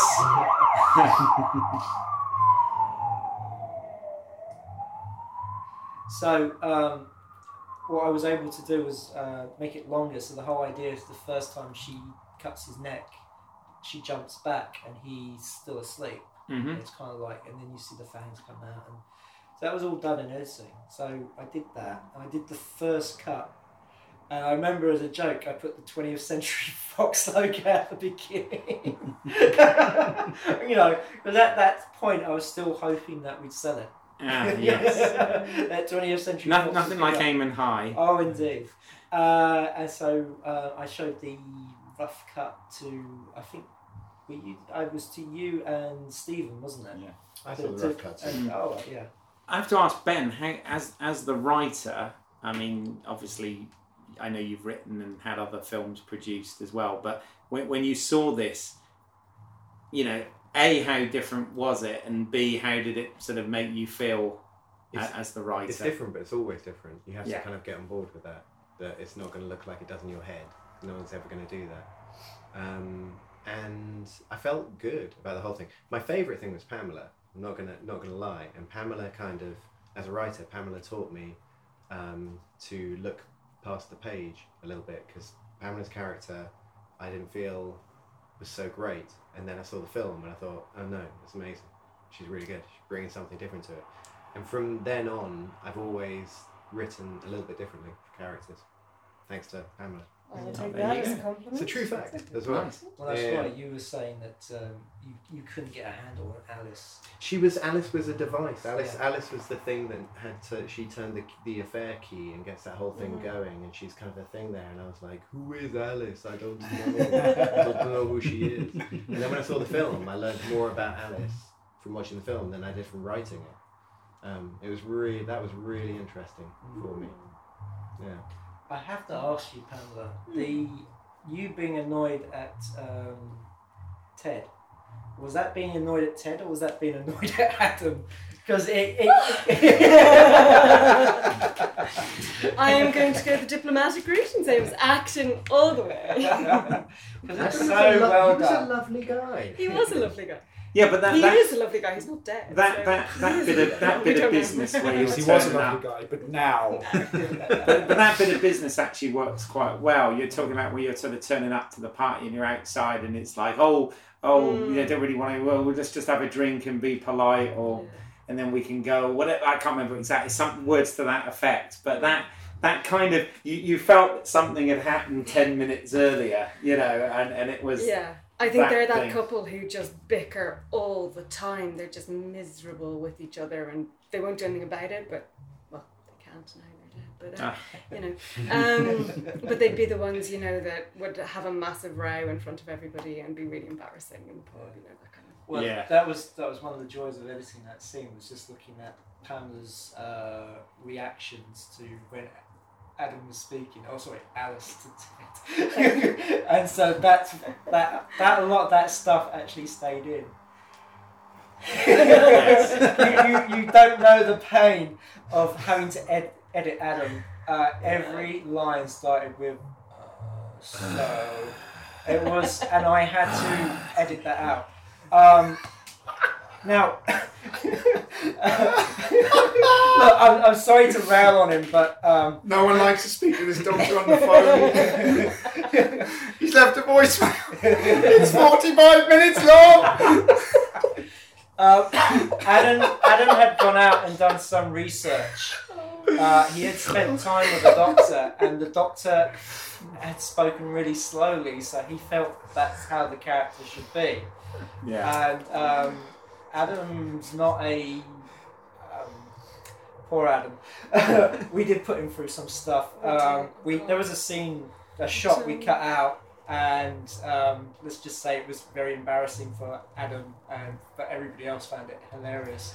I love the fact that when he's in bed on the phone, like, what are you doing? He's fully dressed. Yeah. Under the covers. Oh yeah, that was quite amusing. Yes. What are you doing? Just wait for the tutor to go. Yeah, for well, a walk. what made me laugh was the fact he was going on about it's a bit late because it's like 11 p.m. or something, and it was like I was kind of, I had to admit I was a little bit. That was one of those scenes where I was like, yeah, that's not the best scene, is it? Spend a week shadowing a doctor. Don't take your clothes off when you're in the bed. And go to bed really early. Yeah. Yeah. Now It was that kind of relationship. When it came to his death, I remember Adam telling me, "I'm going to go out the same way I came in, quietly." Yes. Yeah. Because he didn't make much noise when he was being bitten and had all his blood drained off him, Yeah. did he? But this brings up a story point question. Am I right that in your original script, the whole thing about the character of Adam, Ted, sorry, let's call him Ted, he wasn't in with the sort of what they were doing, the drugging and the... Right, no. Is that right? Or, no? Kind of. He was the one providing the drugs, but originally he wasn't one of the punters. And I came up with Did the he idea... get a discount for the drugs? That's probably how they started. Well, Because it probably took a little bit of capital to set up. Yeah, but I mean, if you notice in the film, especially the scene where Ted goes, "Oh, where's Alice?" Not Alice, where's Jane? And he's very kind of, he looks upon her with kind of loving eyes. His character had a thing. And I came up with the idea of maybe he was one of, you know, the original guys who did it. and that kind of changed the script, especially when it comes to the scene where he kind of not confesses to Martin, but confers with him about what they had done. Okay. And that's when Martin throws it at him that he'd been the original guy. He'd been the first person to try this out. And stuff. Sure. No, absolutely. So, yeah. I also think it's really important that we mention on this can you talk to us a little bit about the sound design, the music, the grading, all the sort of other post-production bits, just so that there's no one that sort of gets left out in this reunion, if you like. Area Sino. Either, but okay. Yeah. Oh, Aria. Remember your second victim. Yes. Or Elizabeth. Yeah. Well. Sorry. Well, let's. I'll quickly mention about that, and then I'll go to the prologue, which originally wasn't in the scripts. So, sound design was done by Marcello Fosse, who, again, I found through Mandy, and he was just I remember seeing his show reel, and he had this animation which he had sound designed the whole thing. It was just brilliant. I just loved it, and he was really happy to come on board. And of course, he came on and he did Wire Fight and Sans Suture as well. He did the music for Sans Suture as well. And then and John I found again through Mandy, and just from his sort of show reel work and stuff, really loved what he did. And he did the music for the second trailer, which worked really well, and also he did the music for the test trailer I did with the Habeas Corpus, which Clive directed. It was great working with those guys. We went through that stuff quite quickly, and we had to come in and do some ADR. I've forgotten about that. Yes. Do you remember we were trying to get a photograph, the three, because Benjamin was there at the same time doing his ADR, and you couldn't stop blinking in between. I still can't. When I get headshots done, all of them. Sorry, that was me closing my eyes and opening my mouth. Because that's every photo, and that sounds really wrong. Which is worse. There's no for mature audiences only. So there is a photograph of the three of us with Ben keeping holding my eyes open. Yeah. I've got one photograph of your eyes open. Yeah. Yeah. It's a talent I don't have. Yeah. I mean, It's kind of like this. this is radio. We can't see that. Yeah. Guys, it's funny. Trust us. Benjamin is hilarious here. You can't, Could he be some more hilarious, scary, could he attractive? be more funny and attractive? So yeah, we did like a whole lot of ADR, and I remember the final mix. We worked through the night doing it. It was a long night we were doing it, and the sort of next day we sort of had the finished thing. And why did I have to say fuck off in an English accent? That's because Etta disappeared. Could not find out what happened to Etta Bell, who's part. So, and I needed somebody to play that bit where you can hear, when Jane can hear her running through the fields and stuff. So we got you to do it. I've never noticed that. Harshest That's fuck amazing. off. There you go. You did it Fuck well. off! I said, fuck off, won't you? Stop trying to bite my neck. And what about you had some grading done on this as well? Yes, we've done grading by Rob, which we Rob spoke- Wickens. Rob Wickens, which we spoke on the colour grading episode. Oh, you did? We Yes, yeah. indeed. We Yes. spoke about that. There you go, plugging yet another episode. Yeah. Well, I just sort of extended it a bit, but what Rob did, for those who didn't hear the podcast, he came in and he graded a few of the shots and sort of came up with a few sort of templates, which then I applied to a lot of it. And so... Did you put a LUT together? Like a living No, it together? was just before LUTs, really. It was, I guess so, but not in that sense. Yeah. getting very technical, but when it comes to grading, it's you can do like a still, and then what was applied to that still can then be applied to the other shots. Mm-hmm. And so I did a lot of that myself, and then Rob came in at the end and sort of went, or maybe just tweak this a little bit, tweak that, but he didn't have to do that much. But I thought it would be really weird if it was just me as the grader and not Rob, because Rob came in and he was like the supervising grader, so I thought Rob should have like the sole credit for it. Okay. But in the middle of the editing process, I mean, we did the rough cut and we realised that we needed a new beginning. Ah, good, because I was going to ask you about this. Yeah, Okay. because it was a good beginning, but I felt that we needed to establish Seth a bit more. Mm-hmm. Got to say as well, the script for the prologue had more rewrites than the actual script. Because we were coming up with all different kinds of stuff. I mean, it was always the sort of same story, wasn't it? It was always Seth was with another partner, and he was trying to get her to feed, but it was always the location kept changing, and the scenarios kept changing. So I remember there was one with a car, with like a woman in the car or something. Here's my memory. My memory is I wrote like 5 or 6 different prologues, and then you put them together into what it is. Yeah, that's right. Yeah. Hmm. So Stephen Cartwright let us use his flat to film the prologue scene. And you had a glamour model in this scene, right? No, Liz is No? not a glamour. Oh, okay, sorry. I Liz thought is, Liz Knight, Liz is no. an actress. Funny enough, Right. Liz I'd met on White Admiral as well. Okay. So I asked her if she was, interested in doing this, and I told her up front what the role involved, and she was okay with that. Yeah, I mean, it was, more or less a flash of nudity, really, not, it wasn't full on or anything. And then I auditioned actresses for sort of the apprentice part, the partner, and cast Axel Caroline in the role. And Axel Caroline's the wife of British director Neil Marshall. So there was that. I have to say that was partly the reason why I cast her, because I was thinking, maybe Neil will turn out to be. Absolutely. No, he didn't. They didn't. I have to say it's one of those things I kind of regret doing, because she wasn't great. Okay. But I think, I don't know, Ben, you acted with her, what did you think?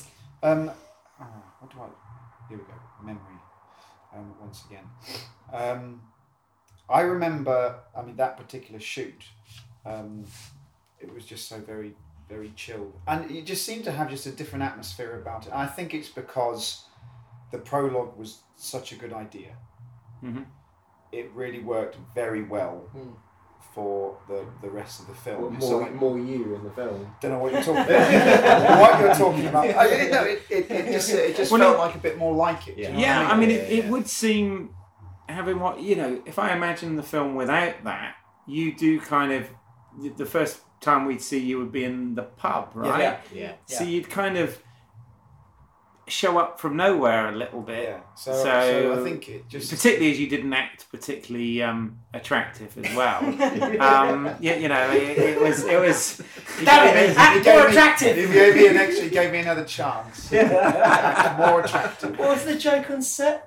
Or was it Seth likes arranging dead bodies in bed? That was it. There was that photo, isn't there, of me lying between. Yes, pointing at the pair of them. Yeah, who was I lying between? Her and her. Yeah. Whose names escape me for this minute right now. It was just such a better atmosphere because it just made sense. Yeah. And yes, it gave the character a little bit more scope. It also made the film feature length, which I guess was an issue, right? Because take that away and it would have been too short, right? Well, no. Feature length is over 60 minutes. Yeah. So, oh, is it? I thought it was like 75 or something. No? No. So Well, some people even will say over 45. Yeah. Even without the prologue, it would have been about 75 minutes or so. I mean, we just scrape in 80 minutes. Yeah, which is a Yeah.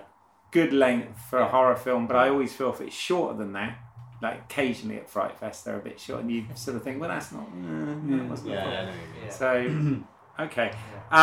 I don't want. I'm. There are a couple more questions, and I don't want the listeners thinking, bloody hell, Keith did a really shit job of. Doing this, he didn't ask all the questions.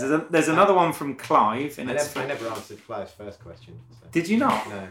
Then please answer Clive's first question. I can't remember what it was, but it was about the backstory of Seth. If Clive's got 2 questions, Yeah, then if let's I go with the second remember one. rightly, there's another question from Clive There is, that which talks I'm about to ask, yeah. and this is for each person. Oh, So that it is. What is the moment you are most proud of in the finished film?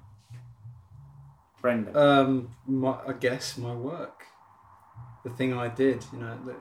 It turned out. It was always shot. Yeah, it was always going to turn out well, but it just turned out better than I thought it would, which is a bonus. So yeah, that moment, the throat slit, it's pretty good. I think. Cool. No, good stuff. Yeah. Pamela. I don't even know where to begin. I'm going to have to go with Andy's beautifully lit shot about dinner. Because, it took so long to get there. But, it was a beautiful thing. Benjamin. I would have to say, coming from a purely acting point of view. You're doing an Adam impression here. Yeah. So I'm choosing my words carefully. To make a bit more noise. He's here. He is here in spirit. Yes. So No, it's an love you, actor, Adam. of course, wants as much exposure as they can get. My character didn't get much exposure in the film, but I think having watched the film, that's really cool. Mhm. And it was just enough, and that little subtle nuance was just enough. Even though I could have had more lines, I could have been on screen. you could have a sequel, couldn't you? You but got yeah. a prologue, sure. But yeah, You got a prologue. You don't need a sequel as well. You got a prequel. I think it was just. I think it was just enough. Yeah. Cool. Ben. I'm gonna go with, there was one bit where Kane changed a line, and I don't know if he changed it because he wanted to change it or if he just read it wrong, but it was a different line to what was in the script, and I really liked that because I like getting my fingerprints taken away. I don't want all me everywhere, and so Kane delivering this line different. It wasn't what I wrote. It was the same feeling, but it was flipped around. It was much better than what I'd originally written. And you still get as well. credit for I it. still get credit for it. like that. Yeah. And I really liked it. It just made me feel like, oh yeah, it was exciting. Do you remember what that was? It's him Sorry, coming into I the do. bathroom. You should be in bed. You should be in bed, right? Yeah. And what was the line originally then? You shouldn't be out of bed or something Yeah. like that. It was just like, ooh, so bad. Yeah. it was also the way he delivered it as Yeah, well. he delivers it creepily, really, Yeah. really creepy. Yeah. I keep turning away from the microphone every time I turn to Simon. So I'm talking to Simon. Yeah, he did that really well. Yeah, that was a real nice moment for me. Excellent. And Simon, for you, My favourite bit. the moment you're most proud of in the finished movie. Just finishing it. Sorry, it's such a. Well, the thing is, glad it's over. because when we wrapped, I then had to drive a lot of people back home, and then drop off the equipment, and then drop off the rental van. Yeah, we've all done that, mate. It's And horrible, isn't it? then that next day, I didn't get out of bed at all. I just stayed in bed. So Yeah. I was very happy when it was over. Part of the film that I liked, and no, I personally liked it all. I mean, I got the best I could out of it, editing wise and acting wise, and you always think there's things you could do better. There's different decisions and stuff, but we came out with a product, a film I thought was really well done for the amount of money we had, the resources. Yeah. We didn't have a full crew there, and everybody pulled in together and got it made, and it was a hell of a thing. Good. And there's one. I mean, I'm going to wrap up with some questions as well at the end, but there is one more from a listener. This is from Ryan Cole, and he's asked, would any or all of you like to work on another horror film together in the future? Yeah, I wouldn't say no. Of course. There you go. So we just need, come on, Ben, write it, and I can be involved in this one, maybe. No. I mean, one of the things I sort of want to say about this, is someone who wasn't involved with the production and sort of come and watched it afterwards. I mean, we talked a little bit on our Fright Fest podcast about the fact that when you go and see horror films at Fright Fest, there's some of them that, the production values are good. They've got some money on them. They've got some named actors or whatever. But sometimes, they're pretty shit script and not a great idea and not particularly well executed. On the other hand, you do get some that are extremely low budget, and some of the ideas and stuff are nice, but it doesn't quite work, and there's a lot of mistakes in there and stuff, and I think whereas Blood and Roses isn't a flawless film by any stretch of the imagination, at the same time I think hats off to all of you guys, because I think everything from the script to the way that it's made to the acting to the effects that are in it, for what you had to work with, I think it works really well. And I know in our first podcast, Simon said a couple of times that he was envious of me because I'd wanted to make films since I was 10 and I went to film school in the US and all this sort of thing. But I've got to say, I'm actually quite envious of you, because as a filmmaker, I've only made short films. You've got a finished feature with a DVD with extras on it, a commentary track, which of course I love. And it's out there on demand. It's out there for people to see. So all I can say is well done on achieving that, and good work from all of you guys. And I'd work with any of you. I think it's good material. And rewatching it again did make me sort of think, oh, actually, you know what? This is pretty good, considering what you had to work with. And I hope it's gaining a renaissance as well. Well, I'm glad sort of, nearly a decade on, that it is getting an audience now through the on-demand model through Amazon Prime. What happened with once it was finished? Well, let's do that. I mean, we've got to the point the film's finished, so we've had the screening. Yeah. Down in Bermondsey. Yeah. Oh, lovely Bermondsey. We had 2 screenings. We had cast and crew screening, and then we had friends screening afterwards. And I started sending it out to festivals, and I got into about 3. Got into Portobello, got into Freak Show, and got into Cornwall, which was, I have to say, I was treated very well at Cornwall. Smallest festival. They paid for my train down there, accommodation. Really? Yes. Great. Did you try Fright Fest? I have to ask. I did try Fright Fest. I find that curious, because I've certainly seen some films at Fright Fest that aren't as good as Blood and Roses that have had screenings in Discovery screenings. Yeah, I was able to get a DVD to the organisers, each one of them, and I don't even think they watched it. So, okay. Oh, well, moving on. Sorry, anyway, tell us the positive bit. Once word was out there that this film was finished, I had a few distributors get in touch, and I would look at their website. And you remember when we were talking to Charles de Lazarica Yes. about his film, and how he said you look at the distributors' sites and they just look really poor. Yes. Well, I had the same situation. I'd get contacted by these distributors, and you look at their site, the films they were distributing, and you go, no thanks. The one that I wanted and came out of the blue was Ghost House Underground. Okay. And it's a subsidiary of Ghost House, which is owned by Sam Raimi. Wow. Oh, of course, yes. Yeah. I just saw, what was it, Don't Breathe? Yeah, I love which is that. produced by Ghost House Pictures. Yeah. So Ghost House Underground is their DVD arm, straight to DVD stuff. I thought, wow, that'd be brilliant. And I sent it to them, and I got a reply back from them, and they said, "We love it. we just don't know what to do with it. Oh. Which my reply was, maybe try Sell it? distributing it. Yeah. Distribute the money. And I got no reply. So the decision had been made. Yeah. See, what I hadn't realised was timing-wise, we came out in the middle of the recession, and they weren't spending the money on films. They weren't buying films as much as they used to.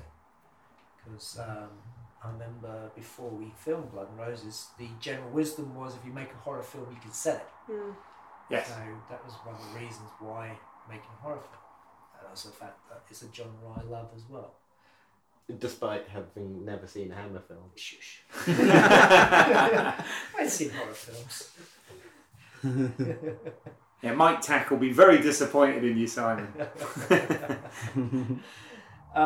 So after sort of a year of trying to find distribution, I found it was weird. It was a film that Richard Wood had actually been a DOP on, called Stag Night of the Living Dead, and they were distributing their film on Dynamo Player.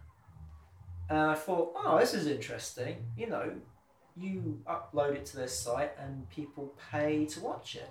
I'll try that. So I put it up there for a bit, and we did all right.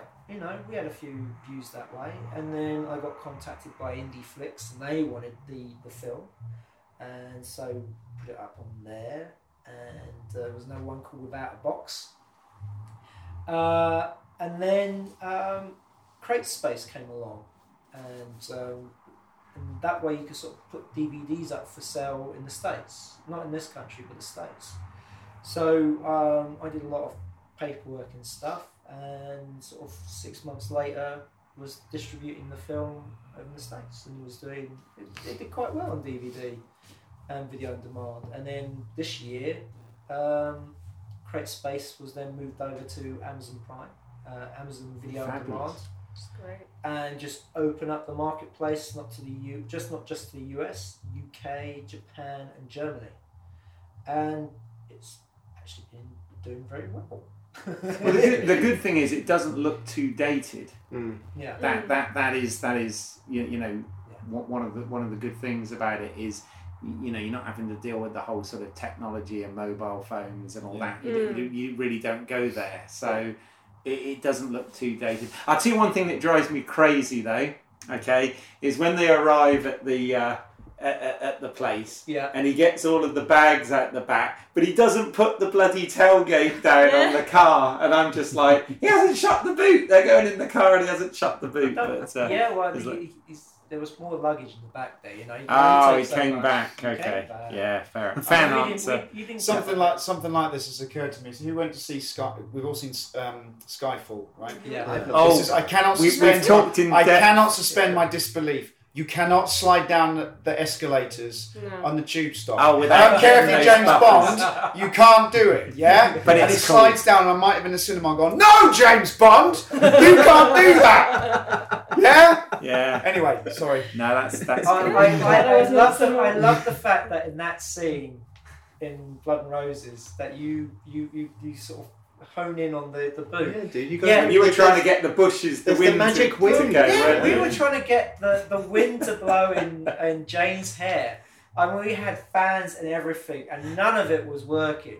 So in the end, we went, sod it, we're not going to do it. And then the wind blew. That magic moment. It was like, wow. Yeah. No, I'm being ridiculously nitpicky. What I'd like to do, just because of course, as usual, Simon, we're at feature length here with this as well, which is great. Which is why people love our podcast, right? But I do want to sort of ask each of you actually, sort of where if our listeners want to see any of your work, you know, where they can find it, but also what's next for you? What are you guys working on Actually, now? I have a question. Oh, I have go a for question, guys. Did this film actually help your careers? As a learning curve, definitely. Because I've never done any filming before. I haven't done a huge amount of filming since. So not that much then. It's interesting, isn't it? Like like, because I said just a moment ago, it's got a renaissance, Yeah. right? So, I mean, yeah, we made the film years and years ago, but now it's just come out on Amazon Prime, right?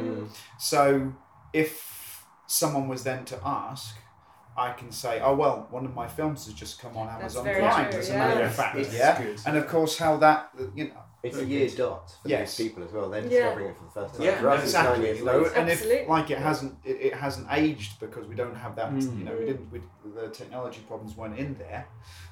So yeah, I mean it certainly can. Yes, absolutely. Yeah, I should have a especially chat where with it some is more now. independent filmmakers I know and encourage them to do this with some of the work that's sort of stagnant out there.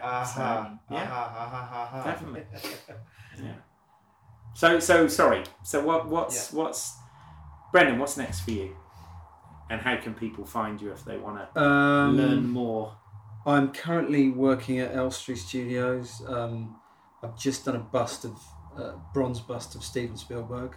Oh wow! I was actually supposed to meet So him. you've met but- the man? No, I was supposed to meet him, but his schedule wouldn't permit. I've just found it. I was like, but I got to do a bronze bust of him, which was commissioned by the studios. So I mean, they've already got Hitchcock, they've already got George Lucas, and now they've got Spielberg, and that's the one that. That's very cool. And they all say that they think it's their favourite so far. Which is quite nice. Congratulations! Yeah. That's well done. Obviously, we've got a very in-depth Steven Spielberg podcast. If Oh, anyone wants to fantastic. go and check that out, I'll tell you what though. I've just realised I've asked you in the wrong order because nobody's going to be able to top that, aren't they? And how can people find you if they want to see more of your work? Facebook, I guess. I'm rather terrible for self-publicity. I don't have a website, but Facebook. I'll remedy that at some point. I'm doing a short film at the moment. Okay. Ghost Story, which I'm shooting. And Simon, actually, that's how that alludes to your question. You inspired me actually because you shoot your own stuff, and the way you brought the resources together on Blood and Roses, that inspired me. And it's kind of made me your question as kind well. of it really did. So based on that, I'm doing my short films now, and it's so far actually I heard you say, Ben, about how does it look in your head, the difference between how it looks in your head and how it looks the film. Well, so far it looks, the shots I've got, touch wood, it looks exactly as it does in my head. So far it's pretty good. And what's this film called? It's called This Old Man. That's the working title, based on the children's nursery rhyme, which rather sadly got used way after I'd even written it in Conjuring 2. The actual song got used in that context. Yeah, totally ripped me off. That's my version anyway. And regards to makeup effects, I'm just waiting on projects, and I'm teaching as well. I'm teaching digital modelling, as in digital model making for visual effects, and I'm also teaching makeup as well. Wow, so it's quite full. Loads going on. Well, that's how I met Virginia. Oh yeah, of She's one course. your pupils, Right. Yes, yeah, exactly. Okay, who we've all worked with. I mean, we'll be able to keep people sort of updated on Absolutely. the progress with your film via the podcast, I'm sure. Yeah, So. absolutely. I've got a This Old Man page on Facebook as well. Oh, okay, so they go to This Old Man. Yeah, This Old Man. On Facebook. Yeah. Fabulous. Pamela. I've kind of gone back to my roots, and I'm doing a lot of theatre stuff. Oh, I thought you were going to say Ginger. Oh, they made me go brown. It's not fair. Yeah, my agent made me go brown. Anyway, so I'm currently in rehearsals for a play festival, doing 2 plays in that, and then I'm going back to Ireland for a couple of months to do some new writing over there as well. So if anyone happens to be in Kilkenny in November, you can come and see me there. Which would be amazing. And I have to ask, is theatre where your real passion lies?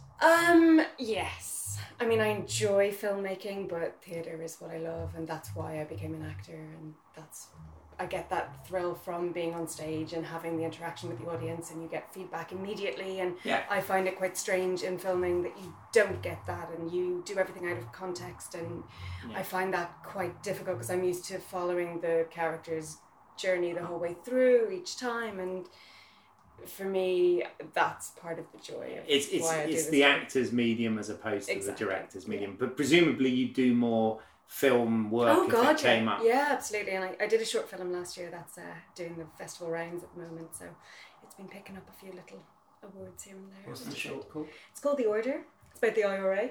Oh yeah, I've got a lovely Northern Irish accent in it. But yeah, it's picked up a few like best screenplays and stuff, so it's doing quite well. And how do people find you if they want to? If they hear this voice and say that sounds perfect for our film?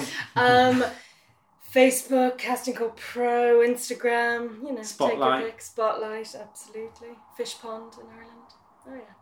Fabulous. I'm sure we'll have IMDb links to this film with the podcast notes. So you can see. Benjamin, you're a man who's always got stuff going on, so tell us about it. Well, I did a feature film this time last year, not thinking too much about it. I was just brought on board to do the fight choreography, and and I was the main opponent. There are 2 fights. At the beginning of the film and at the end, and I'm the opponent in both fights. An Hollywood film called Oxford Gardens, and it has having its European premiere in BAFTA next week. Oh, God. Wow! And so under Screen Nation. So yeah, that took me a little bit by surprise. So yeah, a bit from left field, and it was actually at the same time that I noticed that. Blood and Roses would come on Amazon, which is why I mentioned earlier how you can quickly say, oh yeah, well this is happening as well. You can go and watch this if people are interested. And of course you're involved in Modern Love as well, because you were in the first film of that series, weren't you? Without subtitles, which Sly and I did. Yes, which we... That was still a while ago. That was 2012. 2012, we finished it. 2011, we shot it, So that's next year. That's, if all goes to plan, it should be out we won next year. We won some awards for that. Which was screenplay, best original short story. Well, you won the screenplay. Brilliant. They're just trying to compete with yours. They're trying to compete with yours. Crying out loud! Read the credits! I'm okay with that. Yeah? Jeez, look, I don't win many awards. Neither do I! Anyway, yeah, so that so that's going on. And that's all I'm focusing on at the minute. Okay. Because we're having the red carpet thing. Apparently I'm going to be interviewed. Nice. So I've got to mentally prepare myself for that. And if because I shout a lot.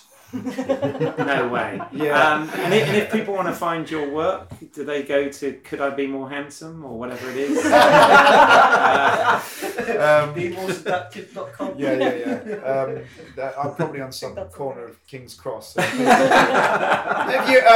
It's the same thing, I'm IMDb, Casting Call Pro, Spotlight, find stuff on there. There's a lot of stuff on YouTube and Vimeo you can see too. And in fact, I don't know why I did this the other day, but if you Google Benjamin Green, I'm on the first page. So I'm like, yeah, man, there you go. Wow. So it wouldn't take you long to find me. However, I am the 3rd Benjamin Green on IMDb. Benjamin Green, the 3rd. The 3rd? Yes. Wow. And that cocky rhyming slang. Better than the 4th. There you go. And Ben, what about you? Oh, I'm doing lots of things at the moment, but... Like trying to drink and talk? I'm kind of always doing lots of things. So I'm working on a sci-fi series with a production company called The Boto House. This kind of dirty sci-fi, I keep pitching it as, called Enter Lacuna. Working on an LGBT web series, which has been fascinating for me. Mm-hmm. So it's a whole different thing. Mm-hmm. With a team of writers. And we meet up every now and then and have meetings about stuff. Working on a sequel to a feature film that I made. That's been fun. And I'm doing something else in there. Yeah. Oh, there was some script you wrote called Drink. Oh yeah. Oh, yes. Recently wrote a script for Mr. Simon Aiken, and and 2 others for me as well. Actually, yes. So, yeah. We're supposed to hear something about that soon, aren't we? November. Oh, okay. Yeah. No. November. Yeah. So that is all. I think that's about it. It's quite a bit though, and if people I want like to find keeping busy. find If your work, people want to try and find me, they can buzz off. If people want to find my work, Vimeo and IMDb and all that kind of stuff. But people can try looking for me on Facebook, but apparently I'm really hard to find. well, hey, Mm. you know, it's all there in the writing, can we say? And Simon, first of all, how can people find Blood and Roses? Oh, well, we've got to do the plug again. It's on Amazon Prime. It's on. Which territories is it available in? Well, it's available in the UK, US, Japan, and Germany. Yes, it's available on Amazon Prime. It's on. Well, it was on IndieFlix, but it's disappeared. I'll have to have a word with them about that. They updated their system recently. I did get in touch And, with them. They said, "Oh, we'll put it back up," and still nothing. Yeah. But yeah. And apart from sort of co-hosting a Genius Award-winning podcast, what else have you got going on? Well, I am still currently in production on my second feature called Modern Love, which has been in production since 2011. Yeah, still going. Hopefully finished this year. We're 4 stories away, so fingers crossed it gets done. It's one of those projects that I went into it knowing that it would be a case of I would shoot whenever I'd have the money and stuff, and of course those who listen to the podcast know that money for me at the moment is quite tight. Also put forward a feature into the BFI microwave scheme, of course written by Ben Woodywis and produced by Keith Isles. So Scary, yes. So we're waiting to hear back from them on that one. Should hear in November if we get into the first round. Fingers Or crossed. not. Yeah. And of course, always sort of looking for that next project as well. So, I've sort of been doing some music videos and stuff recently as well. Just sort of keep going, and there was one with a dancing person in it. I saw that. Don't know anything he's talking about. If you want to find my work, simply go to YouTube and put in British Isles. That's EYLES, as in my last name. And there's some films that I wrote, produced, and directed for viewing pleasure or not. And if you want to find this podcast, Simon's way better at telling you where you can find all of that than me. Well, I'm not Keith, prepared. You can find this podcast on iTunes, Stitcher, YouTube, and all good podcast providers. You can also follow us on Facebook and Twitter. Just search Movie Heaven, Movie Hell. And if you're on iTunes or Stitcher, please leave us a review and a rating. Yes, please do. We need them.